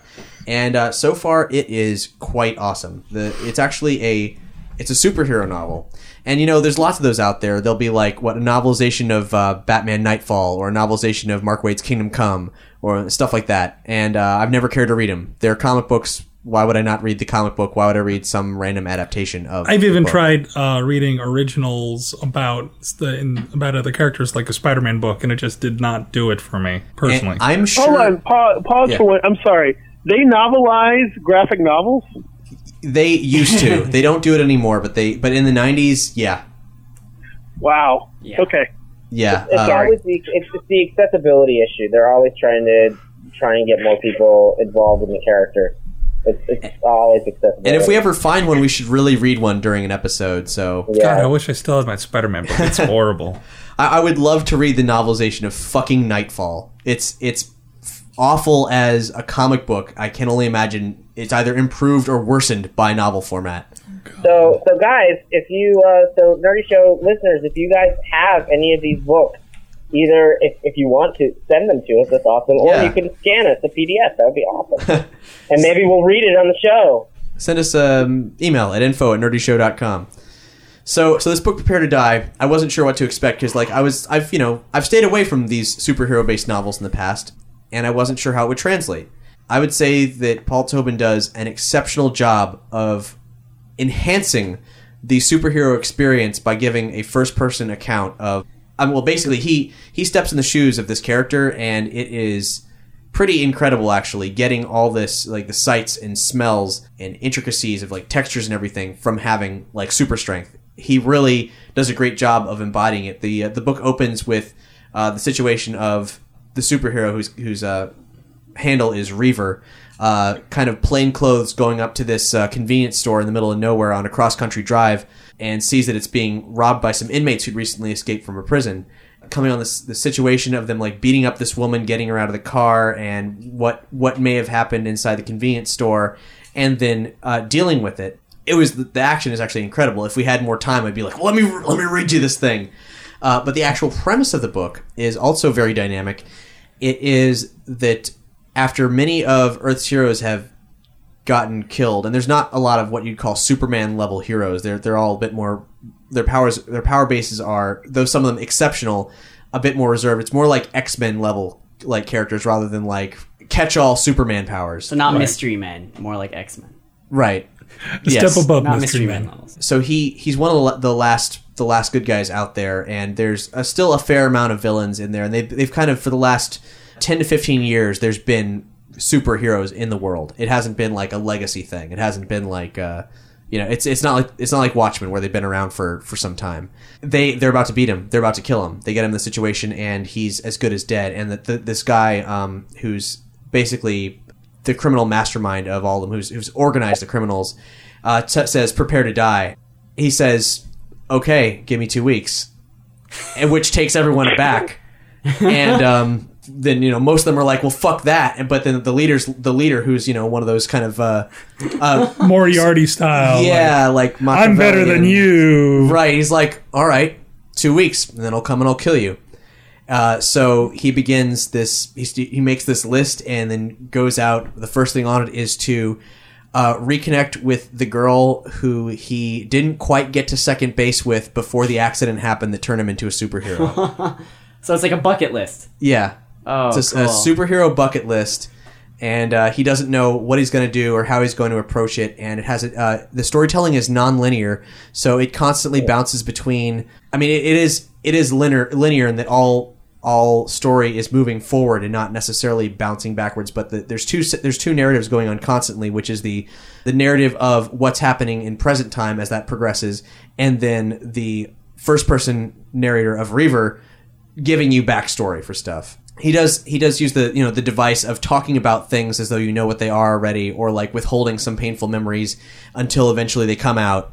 But so far, it's been, with one notable exception, all of that has not felt forced and not been burdensome. I really love how he's writing the book, and the characters are all sharp and exciting. Reaver's power is cool. It's very unique. He's got some kind of general enhanced strength, enhanced senses, but his very specific power is that the kinetic force of him punching something living, each punch strikes a year of life away from it. Oh, that's cool. And his shitty catchphrase is "take some time off." That's hilarious. Oh, Reaver. Okay, like Soul Reaver. Yeah. Or in general. Okay. Yeah, and so there's other superheroes, and he ends up talking about them and their tragic fates and all that. And so he has to punch someone a lot to kill them. Yeah. Unless depending on their age. Yeah, or unless there's a certain amount of mysticism in the world. There's a villain who has magic-based power. They don't really explain how it works, but if someone was destined to die early, it may just die. Okay. Depending on when that was going to be. I mean, so far I'm really enjoying it. One weird thing that's come up as I'm now about 2/3 into the book is I love the book that he and Colleen Coover did together, Small Favors, which is the erotic lesbian series of books. Like, they're like, what's great about them is they're adorable. Like, they're erotic, they're super sexy, but they're also super cute. They're really good natured. It's like the most positive pornography I've ever read. It's just done for like just the joy of being like just the joy of a bunch of cute, interesting girls having sex with each other. Wait, the Cap. Yes. Is it Michael Showalter adorable? What? Well, okay. You mean like Michael Showalter's erotica about the slutty rat librarian? Well, no, as in like you have described Michael Showalter as adorable, and now you have described this as adorable. So do you keep track of every time I say something's adorable? He does, actually. Michael Showalter is a cute, sweater-wearing, gentlemanly kind of adorable, and this is a cute, like, short-haired counterculture, like, girls giggling with each other and eating each other out kind of adorable. Oh, awesome. Well, there's differing degrees of adorable. Right. So, they also did a similar book that's not erotic, but still has the same kind of girl culture in it, called Gingerbread Girl, which is really strange. It's about a girl who has some kind of personality disorder or something, where she believes that she had a twin sister that her father pulled out of her brain, and it sucked away parts of her emotions. That happened to me. So they've done some cool stuff together, but they've got what I didn't really classify them as, but now that I'm reading this book, which is very, very different from those things, I guess what I'd call Paul Tobin girls. And Paul Tobin girls are cute and sexy and fun and really great within the fantastical setting of, say, Small Favors. But then one shows up in this book, and it's totally out of place. And she is really adorable, again, and cute and sexy and fun. And if she were in Small Favors, I think she was great. But she sticks out like a sore thumb in this book. And I'm like, dude, why is this character in here? Even with that character being in there, it's still a great book, and I still like the character. It's just fan service. No, I don't even know if it's fan service. I think it's just like he's just succumbing to his own interest, Whoosh! I'm illiterate. Turning the spotlight on Casper Kelly. I know I'm very late to the party, but I finally got around to reading Sandman. I got the first book. So taking our role for Luke what's that? being late. So taking the role of Luke being late to everything, we have Casper being late. I mean, that is really late, I know. Hey, guess what? And I've only read volume 1. I want to talk to you guys about it because it's interesting, but so far, that's all I've read is that one book. I don't feel like it holds a candle to like Watchmen or Dark Knight or Elektra even, but I know that it's just beginning. Right. It's intriguing. So I guess it's just sort of like almost a forward to what's to come. I mean, are you guys huge fans? Yeah, no, it definitely is. Yeah, no, I actually have. I forget exactly when it was that I read the Sandman books, but I absolutely love them. I love them so much that I tried to get Cap into them. And you know what, Colin? You did a good job. I'm the problem. And I bought him books. I bought him books for his birthday and Christmases, and like he's got like the first 3 books, but That's that Homestuck problem, you know? Sandman is way more penetrable than Homestuck, dude. I know, I'm sure that it is. No, but I really enjoyed these books. I think they're very, it's a very interesting take on, the world is very well crafted. Yeah, and the more you get into it, the more it builds upon itself. Yeah. Gaiman has always been good at world building, but I feel that the Sandman world that he's created with all of the Sandman siblings is quite, and the stories, the individual stories of all of his siblings and the journeys that they go through, because it's not just about Dream, the main character. It's also about all the other people, the Endless. Yeah, exactly, and it's very, very intriguing, and it's very fun. As you go through the book, it just gets better and better and better as you go through the book. I actually have some Neil Gaiman news. He recently won a Hugo Award for writing an episode of Doctor Who last season. Wait, which episode? The one where the TARDIS was put into a woman? The Doctor's I remember wife? that episode. Why did he get a Hugo for that? He wrote it. But it wasn't particularly like a standout. It was pretty good. I mean, it was okay. He won a Maybe Hugo. it was just Matt Smith's fault. I'm sorry. Wow. I like David That was Tennant. really I catty. like David Tennant. That was really Sorry. catty. Whatever. I'm just letting you know. I'm with you, Brandon. Yeah. I'm with you. Whatever. And, Matt Smith's got a weird forehead. I can't argue He with looks like that. Frankenstein. And it was also announced that for this upcoming season, Neil Gaiman will be writing another episode. Well, what about what else happened during Neil Gaiman's speech at the Hugo Awards? Yeah, you wouldn't know that he won the Hugo Award. Yeah, if you were watching at home, live streaming the event from Worldcon, you would not have been able to watch it because the automated bots watching the live stream of Ustream caught on that they were about to play a clip from Doctor Who going, I do not know if they have the copyright of that or not, so I will just shut down the stream. Is that what happened? Yes. Yep. Yeah, these bots just observed the images coming at them, like completely automated. Straight up neighbor bank. And Did you hear that actually happened to the Democratic National Convention? It did. On Michelle YouTube Obama, was shut too. down. What? I didn't know. Man, this is rampant. Okay, so this is, I'm glad it happened I to them actually as well posted there's a follow-up link on Wired. Why are robots censoring shit? Who lets this happen? Well, Ustream is worried about copyright infringement, so they do this, but clearly it's gone too far, and I'm glad it happened to the Democratic National Convention because now, for certain, it won't go unnoticed. Yeah, because they're like, oh, whatever, a bunch of nerds are complaining they didn't get to see And the now they're gonna be like, we need to their pass Neil a bill. Gaiman. They didn't care about that. But when the Michelle Obama goes, I'm FLOTUS, you are paying attention to me, then... Well, what the hell did they do at the Democratic National Convention? I don't know. They were going to show a clip of Doctor Who, actually. He rides in a blue thing. That makes sense. Because only he can save us. Have we gotten off topic at this point? A bit. And actually, I was trying to avoid the whole streaming thing. Sandman news, if anyone hasn't caught it yet, Neil Gaiman announced at Comic-Con that he's actually writing the prequel to Sandman, something he's been considering doing for a while. In fact, something he pitched to DC a while back. Is it called... And they wouldn't pay him for it, but they're paying for it now. Oh, so. yeah. Is it called Sand Boy? That's a classic joke. Shut up and laugh. Face palm. I'm funny. No, and also too, apparently I heard that the book, was it The Dreaming, that goes after the Sandman series, that's not written by Gaiman, but I heard that was also pretty good, as well as the Lucifer series, which details. And if you can find Lucifer, it's currently out of print, so snatch it up if you see it. Lucifer's always out of print. Yeah, I heard. Yeah, I haven't read Lucifer personally, but I heard that that's very good. Yeah, I heard it's Let good me too. let me ask Casper a question because I don't feel like he's getting to talk enough. So let me ask you a specific question, Casper. Do you have any specific favorite or book that's inspired you more than any other that you can think of? Just like a book off the top of your head that you love more than anything that you read maybe growing up or currently. Definitely Vonnegut, but one book that I really love is this book called The Mezzanine by this guy Nicholson Baker.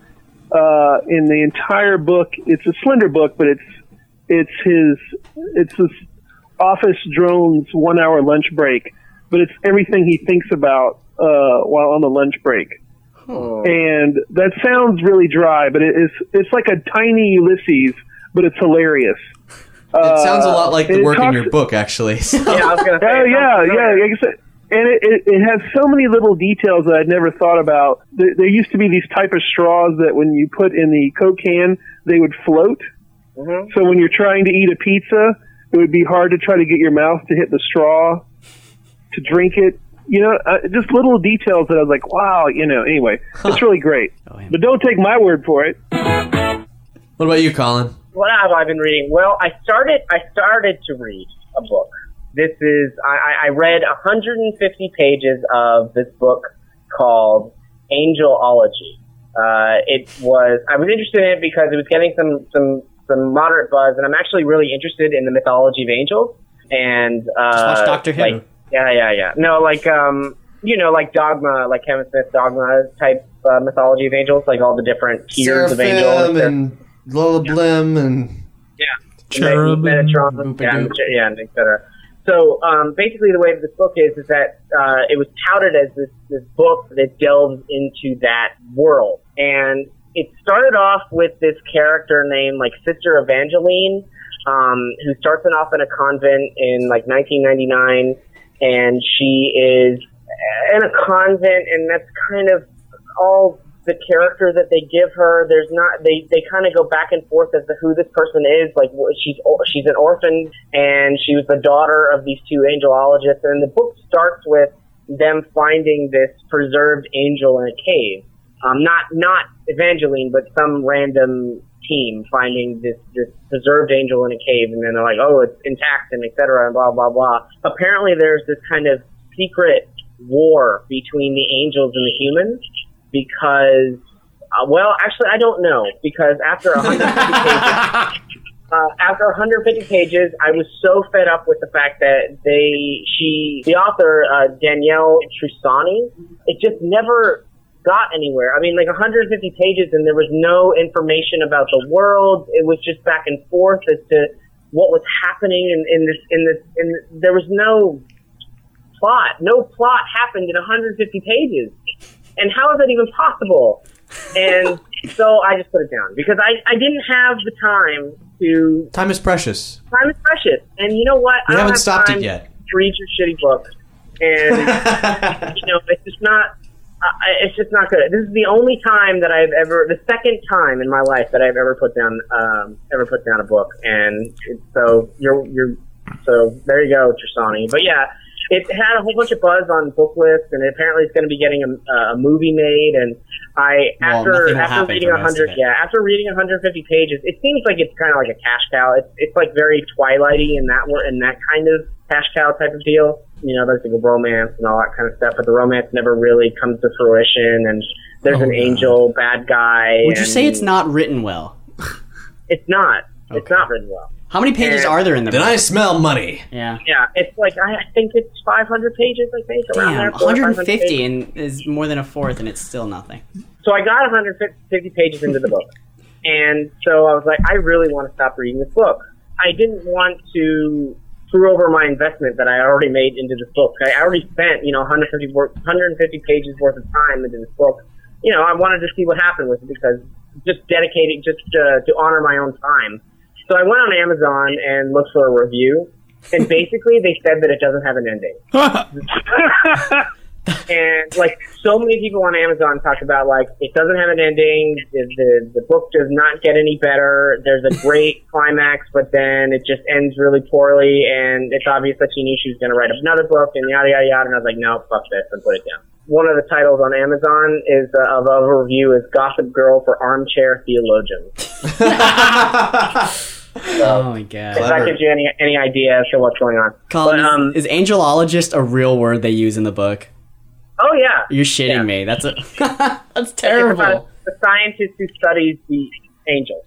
Yeah. I'm actually kind of interested in the whole story of the angels as well. Like as a kid growing up Christian, I'm like, so Lucifer is this fallen angel, but when God made the heaven and the earth, Lucifer was kind of sitting there waiting. Where did this whole epic war happen? Right. Yeah. Oops. So, but apparently the war is still happening, like according to this book. But yeah, it sounds. That's the thing. That's why I picked it up. It sounded interesting, but it wasn't. So I do not give it the. I do not give it the Aunt Nancy seal of approval. How many elements? But don't take his word for it. How many elements does it get, Colin? Out of 5 elements, how many does it get? 1/2. One half. So half of an like, element. It's like, Bruce Willis is like searching for the match. Like that's what's happening. The whole book. Okay. The whole book. But so I put that book down, and now I am a quarter of a way through the second book of Game of Thrones, and it is just as awesome as the first one. So hooray! Yeah. So that's the only book that I'm going to be reading for like 3 months, besides whatever book we're reading, on the side. What about you, Hex? And then we'll talk about what book we are reading on the side. I read WYSIWYG, which we've already talked about. No, I hate you. The story of a serial hacker. We already went into that in a previous episode, so I don't want to go into it too much. But I will. Did you like it? I did. I loved it. I mean, I'm all into that. I'm all into that age of being there on the advent of the internet. Yeah. And the you can hook up your laptop to a random phone booth and hack the internet. Oh, with yeah. 3D cyberspace. Yes, sir. Yeah, I love it. And but I will take this moment to since it's about to be, since I'm working on it. Hex wrote a book. I wrote a book called Alan, and it is nearing completion. And so it's the story of an artificial intelligence. Yep, a book about what it means to exist. It follows the story of a synthetic life form named Alan, figuring out exactly what it means to exist and trying to be officially sanctioned artificially intelligent. And just once he feels that is the big hurdle in life, and that once he gets that figured out, everything gets figured out after that. And I do use the male pronoun for him, and I actually go into why he prefers to the male pronoun in the book. And so it basically takes place in 2017, and it's assuming accidentally in some guy's garage, this artificial intelligence is spawned from genetic programming, which is just self-modifying code. It's not actually anything Dr. Moreau-esque. And so it just follows him evolving as an entity, developing eyes, developing ears, developing an actual body with the help of his programmer. With the help of his programmer, Garth, developing it for him. And so originally the Kickstarter was meant to be $500, and in 5 hours it was funded. Yeah. No, congratulations on that. I have to say that I'm one of the funders, and I did it just for the sole purpose that you have to thank me. In writing. Seeing how I'm going to be having you help me with the Ellen podcast, I'm probably going to be thanking you a lot, Colin. Yeah, but this time it'll be in writing, so everybody has to see it. But it will be written for forever and ever. So if you're listening to this and you didn't have a chance to support Alan, you will, of course, you'll be able to buy Alan. Yes. When it comes out, you will be able to, as soon as the Kickstarter is done, you'll be able to pre-order a copy of Alan, and you'll also be able to listen to the Alan podcast, which will chronicle the entire book. Yes. Here on Nerdy Show. What music do you got for us, Hex? Funny you should ask. Alan actually has a theme song made by DJ Robo-Rob called Alan, Compute. And since I just yammered on about Alan, I thought I'd let's do play a whole segment by Alan. Yeah, it's a great track. Here is DJ Robo-Rob. This is the theme specifically made for Alan, so this will be on the themes on the podcast. Enjoy Alan Compute.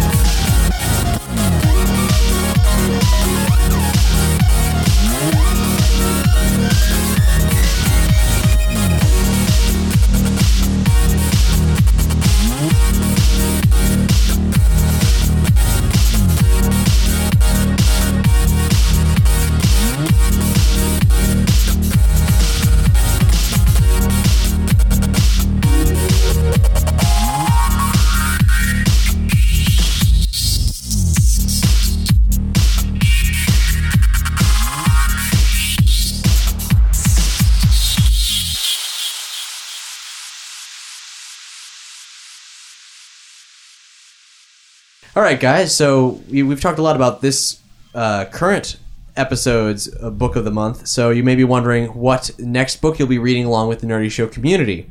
And this time, it's Brandon's turn to pick. Yay! And I don't read a lot of books because I'm practically illiterate. Brandon, this isn't going to be a goddamn bird book, is it? Not this time. It's going to be a kid book like the Pokey Little Puppy. Well, I do like Don't Give the Pigeon a Hot Dog. It's one of my favorites. But, and you may hate me for this, the book I've chosen is Ender's Shadow. And there's very good reason for this. Ender's Game came out a long time, like 15, 20 something years ago. During the 80s. Yeah, the 80s. This book was written 15 years later, and I think it's just as good. I don't know if it's because it kind of rides off the coattails of Ender's Game, but it's definitely one of the best books he's ever written. Which he being Orson Scott Card. Oh yeah, it brought the whole the Orson Scott Card mystery to my attention, which is that he had one really good book, and then for 15 years a lot of terrible books, and then another really good book, and then after that one a lot of terrible books. So in my eyes, he's only written basically 2 good books, and this is one. Although you saying that is not necessarily true. No, it's true.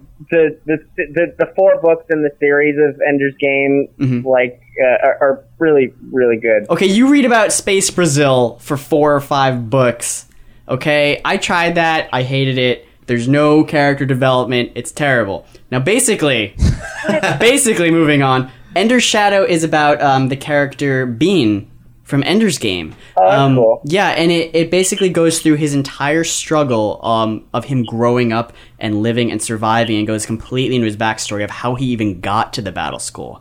And then it goes into every single event that happened in Ender's Game while he's at the battle school, and it shows everything that's happened behind the scenes.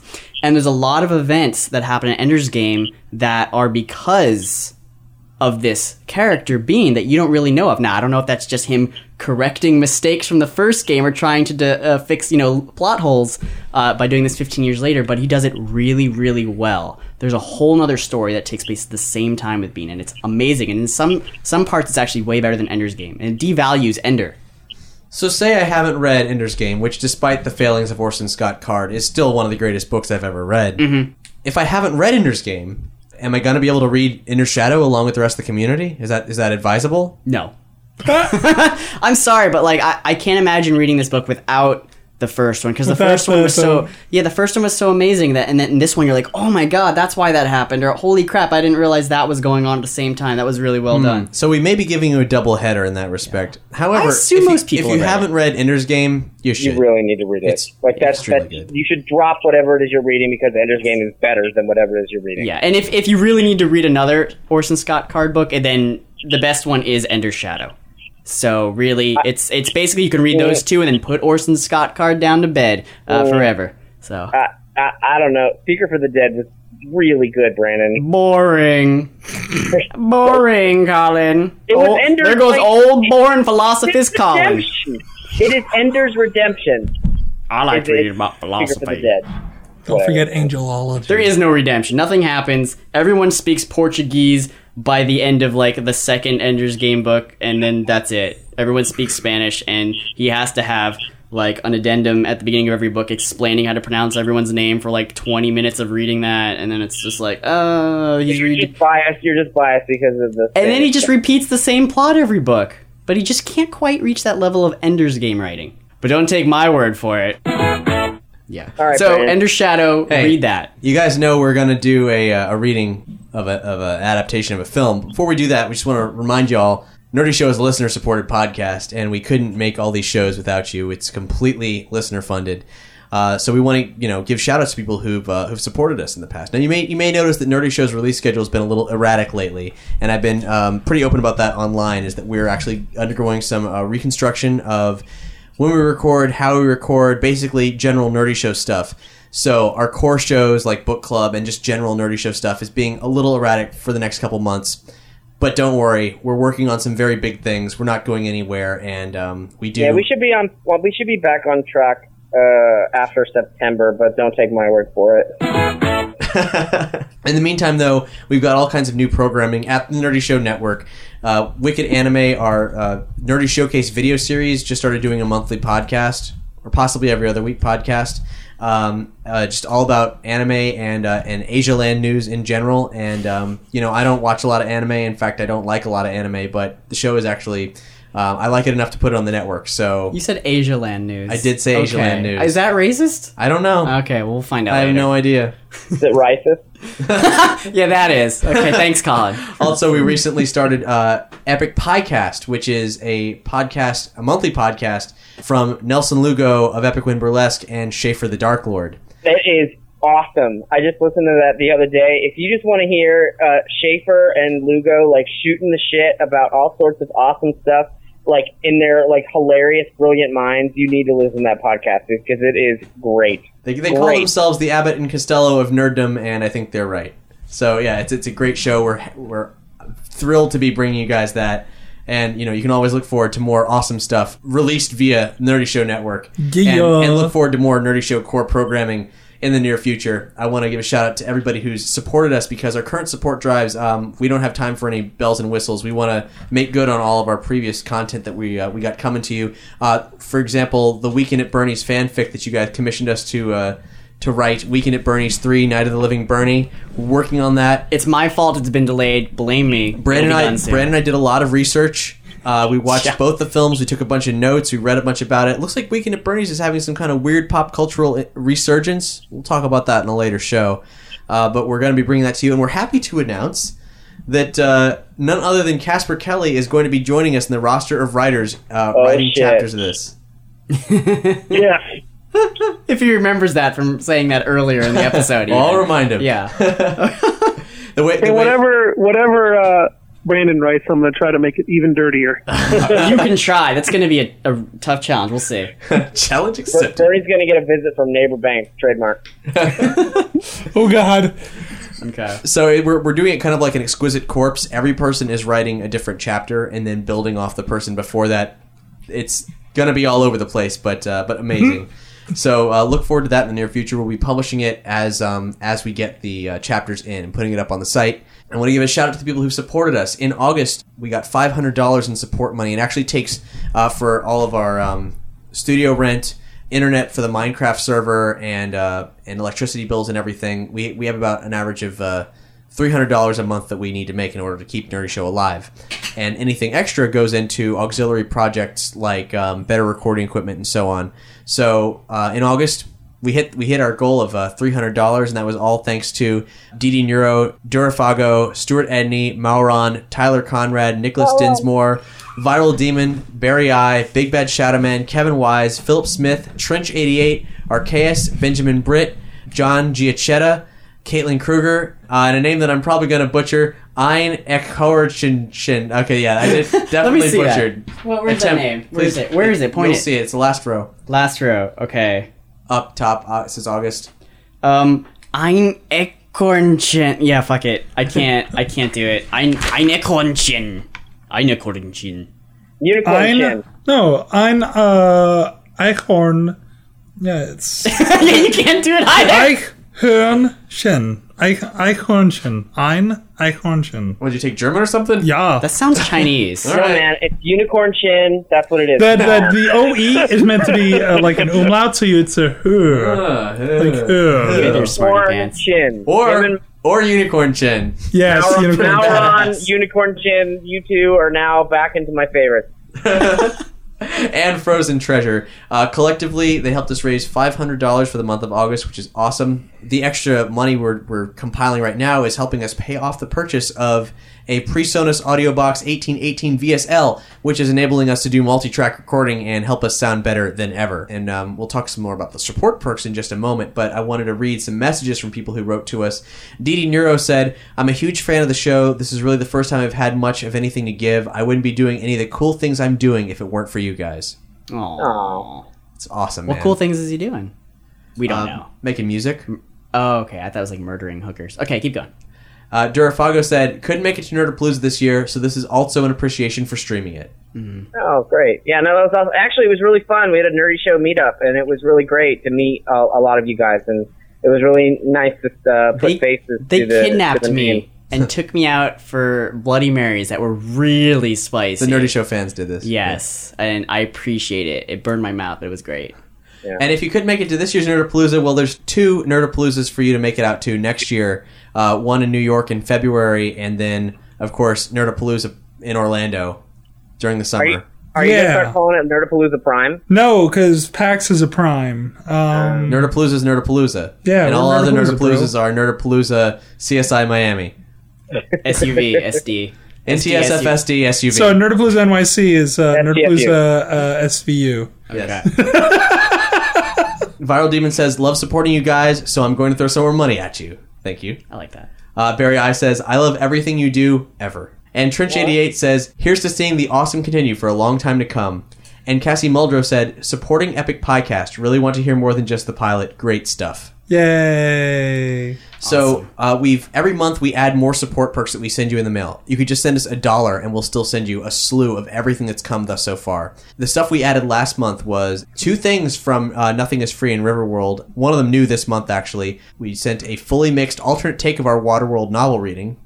And then Mike Check Outtakes. And this month, in September, we're also debuting Tony, myself, and Local Shop's original sketches of D&D characters. The first times we ever drew them. We're sending an image of all of that so you can see all of our wonky-ass VMAC, Jennifer, Jamela, and Cher. Speaking of D&D, we know that it's kind of been on a little bit of hiatus, guys, but we've got a lot of really, really, really, really great stuff planned, and we have not forgotten about the support drive that we did a while back. That is in the schedule. We just have to work out what is happening in this current story arc. When you see what we're doing for the next 2 episodes, you're going to understand why. Well, 3 episodes really. You're gonna understand why there's been a lag here. So bear with us. And we will also announce the next the winners of the D&D fan love contest. Yeah. Yep. And our next D&D episode, actually. Yep. All right, guys. Are you ready? You ready for a reading? What we're reading from today is the novelization of Jim Henson's Labyrinth. It's written by A.C.H. Smith, and it's an adaptation of Terry Jones's script. There's a lot of things that were different about Terry Jones's script from what ended up being the final shooting script for the film, one of which being that in the end, Jareth ended up just being a regular goblin using some kind of glamour magic, which I'm really glad they changed. This is probably a late script that this was based on, but there is actually a scene in this adaptation that didn't make it into the film. As you may remember, after Sarah meets Ludo, she comes across 2 knockers. Yeah, she comes across 2 14-year-old knockers. I love the tribute across some knockers. Right. Oh, jeez. Come across, man. Tribute. Yep. Oh boy. And she only ends up going in one door.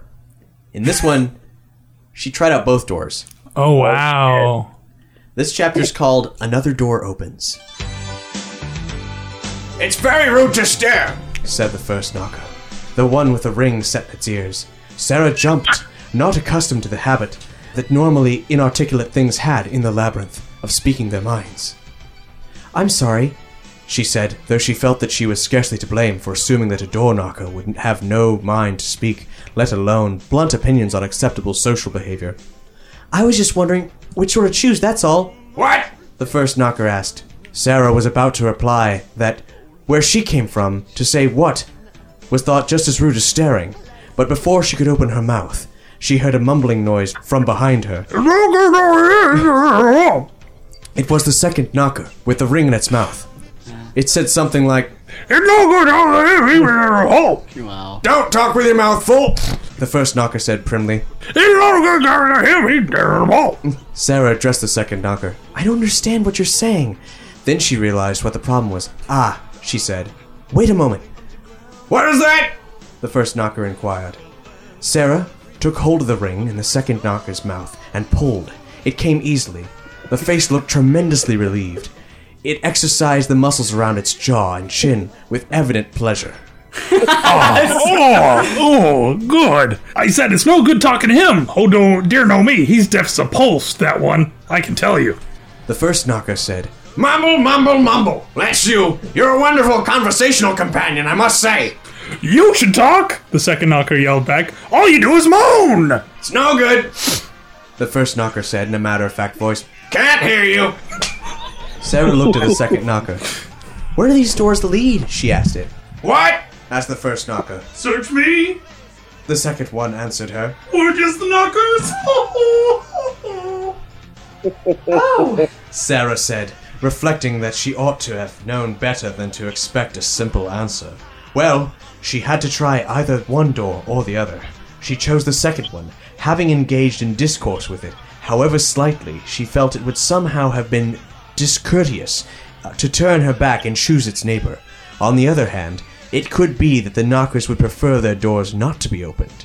She shouldn't take it for granted that the knockers would like people to make use of them. Every either had its or. If she weighed the implications of every alternative, would she ever get to make a choice at all? When one door opens, so does another one.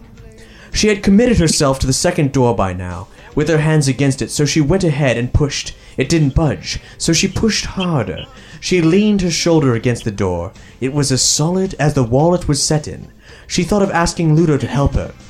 His gigantic bulk would surely open the door. But she wasn't sure it was the right door to choose, and so instead she asked another question. How do we get through? Ha! Said the first knocker. The second one, with an arch smile, replied, Knock, and the door will open. Ah! She looked at the ring she held, and went to pull it back in the second knocker's mouth. He made a face. I don't want that thing back in my mouth.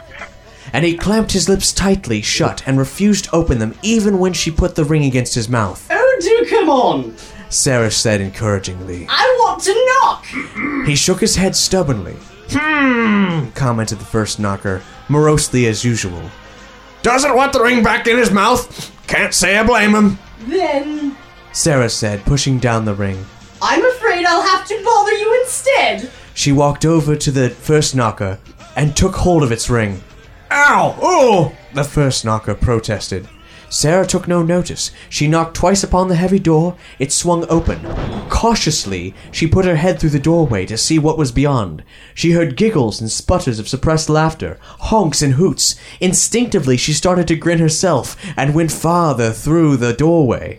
She turned, waiting for Ludo to follow her. He remained in the doorway, shaking his head. Come on, Ludo! He shook his head again. Well, she thought. It can't do any harm to see where this might lead. She would come back for Ludo if she spotted the castle. She was in a sunlit forest with clumps of banks of flowers, daisy-decked hillocks, dingles and dells, shady trees all around. The laughter was infectious. Giggling, she looked hard for the creatures who were enjoying all this merriment. All she could see were the forest plants. Who is it? She called out, chuckling. From right behind her came a laughing snort. She spun around and saw a tree's branch moving to cover a hollow in its trunk that just might have been its mouth. It was the tree! She declared. Tree, wasn't it you? That sparked off a tinkle of giggles at her feet. She looked down and saw a cluster of bluebells shivering and shaking together with amusement. Oh, look! She exclaimed, falling to her knees and giggling with them. They were beside themselves with hilarity now. The tree above her could hold it no longer. It exploded in a bellow of mirth. Sarah drew her head back and joined in. It was a signal for a general outburst. A tree stump nearby was laughing in a deep, crackled voice. Birds on a branch were hopping and cackling. Another tree was rocking. Ferns waved about. Squirrels and mice peeped from their holes with tears in their eyes. Sarah was helpless with laughing, catching her breath. She panted, What are we laughing at?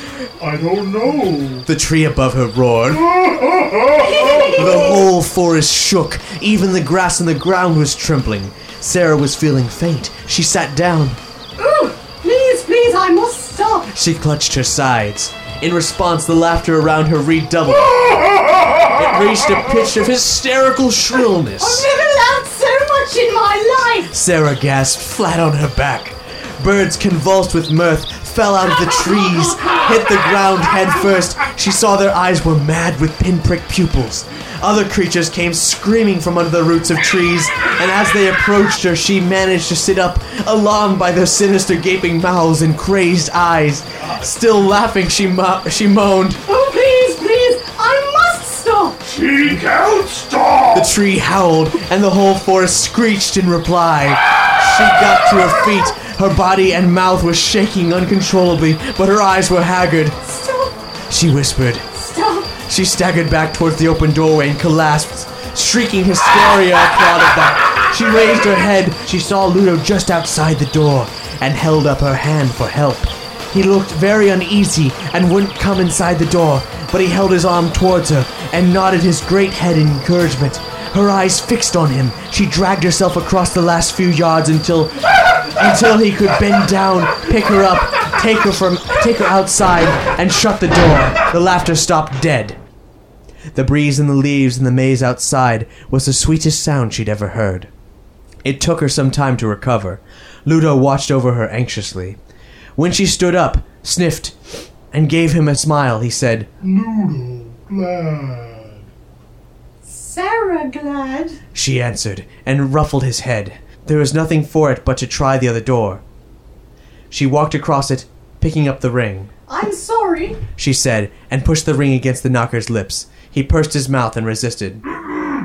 And basically the movie continues on after that. But that fucked up and particularly challenging to shoot scene, I don't think was ever attempted to be shot. Like, that seems like it, like, honestly, reading that, it seems like more something out of Evil Dead 2. Yeah. I don't know why I used that voice, but it always comes back to that. So I couldn't. It was like the Queen. It was the Queen of England.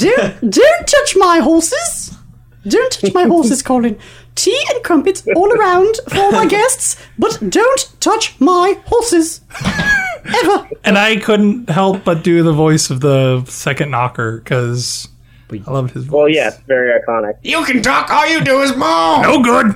Can't hear you. I couldn't. And this has been a long episode, so yes, it has. Thank you for putting up with us. Thank you for listening. We hope you enjoyed it. In fact, we get a lot of fan letters, particularly about book club, and it's awesome. You guys have been sending out some really killer recommendations. We're always eager to check out new cool books, and we love interacting with you guys. So hit us up on the forums. We got actually a posting on the forums called Ask Nerdy Show whatever stuff. Ask Nerdy Show stuff is I think what it's called. By all means, ask us what's up. I know that while we're not continually producing fresh episodes every single week, sometimes you can wonder, what's the deal, and also like just general things about the show and what we're up to. So it's a place to go and interact with the community. If you haven't interacted with the community yet, man, Nerdy Show listeners are great. Obviously, you're listening to this, so you're pretty cool. I mean, There's other cool people out there on the forums. Don't you want to go where everybody knows your name? Nerdy Show like forums. Mauron. Anyway. And Unicorn Chan. Unicorn Chan. Yeah. So yeah, thank you guys so much for listening. We hope you enjoyed it. Any comments about this episode? Any questions you have for Casper or anything? Just post them on the Nerdy Show forums, and we'll make sure he sees them, and so on and so forth. And so we need to especially thank Casper Kelly, aka Plain Old Chris, for coming on the show. So thank you for putting up with us. Yes. I think that should be your new pen name. It's Plain Old Chris. Just go to plainoldchris.com. We're buying it right your now. Plain Old Chris news. So don't forget, our next read-along book is Ender's Shadow. We'll have a link to where you can pick that up on this episode's page. And if you buy it through our links on the page, it actually does send a little bit of money our way. Very, very, very, very little money, but something. So if you're going to pick it up anyway, go for it. And of course, you can pick up more stories about spaceships and cancer, also via our links. You can get it signed by Casper Kelly, and we'll have a link to where you can do all that on this episode's page. Thanks for listening. Bye, I'm Cap. Bye, I'm Hex. Bye, I'm Brandon. I'm Colin. Bye, I'm Casper. And the song we're going to be going out to is by our good pal Adam Warrock. He recently did a 24-hour rap-a-thon to raise money because someone stole his MacBook Pro. And instead of bitching about it, he was like, well, I guess I'm going to stay up for 24 hours and rap and hope that people will give me money to encourage me to keep rapping. And any excess money he made over the amount needed to purchase a new MacBook Pro, he donated to RAIN, the Rape, Abuse, and Incest National Network. And he is that ended for up or against? It's against all of that. Way to go! Way to turn a serious hardcore. And he wrote a check for $1,243.87 for that. So that's the amount of money that went over his amount for the MacBook Pro. That should prevent at least a month's worth of incest. Really, really great. He is a great guy. He is a really cool guy. And to emphasize exactly how great he is, this is a track called Old Man Logan. And it is, it's Adam Warrock quality track. It was like the third track he did and it was the first nerdy one that he did. But you should go to adamwarrock.com and check out all of the free tracks that he did for the 24-hour Rapathon. Thanks for listening once again. Here we go. The song's pretty awesome, but don't take our words for it. We'll see you next time on Nerdy Show Book Club. Enjoy. S-N-I-K-T. Yeah, right? My skin is thick and my skeleton's adamantium. My claws are sharp when I'm brandishing. Berserker rage is beneath the surface that I'm handling. Some past demons I'm battling. Sliced beef like Catalan. Older than most of these young rap cats. That's why I got a lot more just to talk about. And yes, I'm turning 32. It's nothing to laugh at. As I've seen a lot of things in my past that only made me stronger but colder inside. And so I got the flannel shirt that keeps the warmth close to mine. And I got some gray hairs, some wrinkles in time. It's like the rings of a tree telling the story of mine. Yeah, age with wisdom, love and understanding. But I'll kill you if you fuck with me and my fam friend. Don't let appearances fool, cause I move slow and the beast is at rest. And you don't know how bad I am in the flesh. It's about time we did something nerdy, right? We got 24 hours, let's do this. Come on. They call me Old Man Logan. Alright, I got the lowered expectations. In a fight, cause I'm a samurai, X-Man, killer inside. So don't let the grown man shit fool you, young child. Man, y'all are just Teen Titans, Avengers Academy. I'm the teacher with the syllabus. Jean Grey School for gifted and talented mutant beings in their anatomy. X-Gene, y'all best to follow the rules. And I treat my women with respect. Mariko, I'm old school in the flesh. Coleco, the school's upstate New York. Oswego, I drink tequila when I'm at rest. Amigo, yeah, Weapon X programming inside of my brain that causes animalistic mannerisms when I be handling this. They like you mad, bro, I'm like we ain't brothers. And you can slice my throat, I only recover. Healing factor sent you reeling after the bleeding saps all of your energy in a fight. I'm a bad motherfucker, can't you see? And you fucks with the Wolverine, you get the claws right in your face. Cause shit is over when you give me a taste. Hey yo, I ain't no spring chicken, but like, yo, no matter, right? Come on. They call me Old Man Logan. Alright, I got the lowered expectations. In a fight, cause I'm a samurai, X-Man, killer inside. So don't let the grown man shit fool you, young child. And someday this'll all make sense. And someday this'll all make sense. And someday this'll all make sense.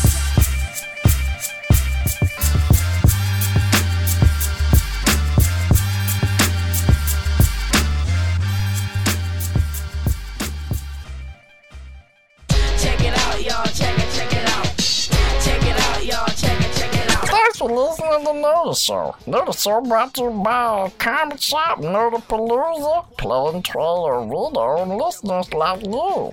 If you enjoyed what you heard, support Nerdy Show by telling a friend, picking up some merch at the Nerdy Store, or donate directly to receive exclusive perks. For more episodes of Nerdy Show, Dungeons and Doritos, video contests, and other nerdy programming, visit nerdyshow.com. It's gotta be 420 somewhere. You can subscribe to our Nerdy Show podcast via the iTunes Store. Follow us on Facebook, Twitter, or Tumblr. That was wrong. Or whatever, fuck it. What'd I tell you about cussing? No, you don't get on me. Don't you rag on me, you son of a bitch. Fuck you. And get social with us Nerdy Show Nerds. Stop hanging out with Shake. At nerdyshow.com/. I'll hang out with Shake anytime I want to. You tell me I'll suck your balls, you son of a bitch. He's not your friend, meatwad. He tries to kill you. Man, he's my friend. You tell me he's my friend. You go put yourself in the washing machine. Alright, well, I had it with you. Fuck you. Check it out. God, and the DeFalks. Casper, how do you say that name? DeFalk?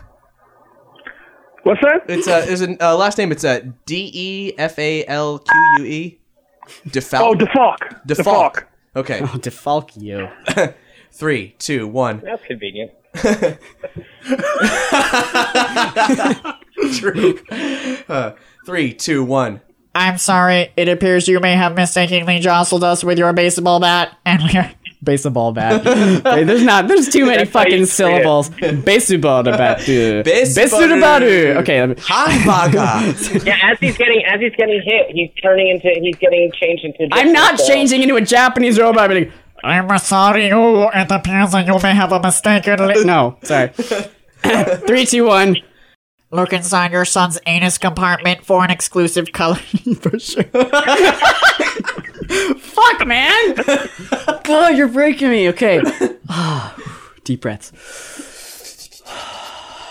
What would Patrick Swayze do?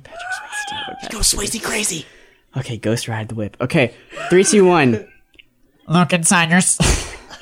God, fucking one paragraph left after this. 3, 2, 1. Simply put your neighbor bank TM ATM card in Cody's mouth hole and type your Oh, in Cody's mouth hole. Fuck, I love it. Okay. 3, 2, 1. Simply put your neighbor bank TM ATM card in Cody's... You broke me, Casper. God damn it, Cody's mouth hole. I just can't stop picturing it. Fuck. Okay, this is for everything. I'm not gonna laugh. Good writing, man. Good imagery. Thank you. Fuck Cody's mouth hole. Literally. 3, 2, 1. I just took this flow chart of which Green Lantern are you. I'm Gnort. Can you do me? How many questions are there? Is jewelry a standard part of your outfit? Is jewelry? Yeah. No. Then you are not a Green Lantern. Goodbye. Okay, yes. You're wearing a necklace. I mean, yes. Yes, it is. I said yes. Do you have yes. more than one favorite color? Yes. Yes. Do you have anger management issues? Yes. Oh. Does your hometown hate you? God, I hope so, because I hate it. So yes? Yes. You're Sinestro. Yeah, boy! Okay, so Shit. Colin, did you say yet? He said no to anger management. Okay, are you artistic? Yes. Then you are Kyle Rayner. All right, I like Kyle. He's a great guy. You lame-o. We're finding out what Green Lanterns we are. Hey, Cap. Do you have more than one favorite color? Yeah. Wait. That's not a trick question. Hold on. Red, no, I no don't blue. actually. Are you the new kid on the block? I am not. Are you a solitary person? Not particularly. Do you rely on your strength? Physical or mental? Do you rely on your strength? I think it's physical. No. Let's say no. Are you hairy? Moderately? Let's just go with yes. Gnort! Hey, Team Gnort! Okay, anyway, getting back to important stuff. No. We have a guest. Oh, yeah. Okay, so Casper. God. Casper, do you have more than one favorite color? Yes? What's that? Do you have more than one Do I favorite have more color? than one favorite color? Yes. Do you have I'm hoping for Hal Jordan here. All right, let's go. do you have anger management issues? No. No. Are you artistic? Yes. You are also Kyle Rayner. I've always wondered what it would be like to not have anger management issues. I don't know what that's like. You guys live in a very different world than me. Whatever, man. You bury him inside and then you write a book. I envy all of you. Okay. Kyle Rayner makes the most interesting contracts, so whatever. Whatever, y'all. I think Jon Stewart makes the most interesting constructs, actually. I think this is So a terrible if you quiz. said no to Are You Artistic, then it would have gone to Have You Killed a Planet? Hey. Not us. That's these a guys. loaded question. Yeah. Because then if you said... I've done my part. So if you said yes, you'd be Jon Stewart. If you said no, you'd be Abin Stewart. Wait, Jon Stewart from The Daily Show. No. Oh. I'm sorry. Kill everyone, but don't like- take my word for it. Hex, I'm gonna murder you, but don't take my word for it. I'm drunk with sleep. Sleep drunk.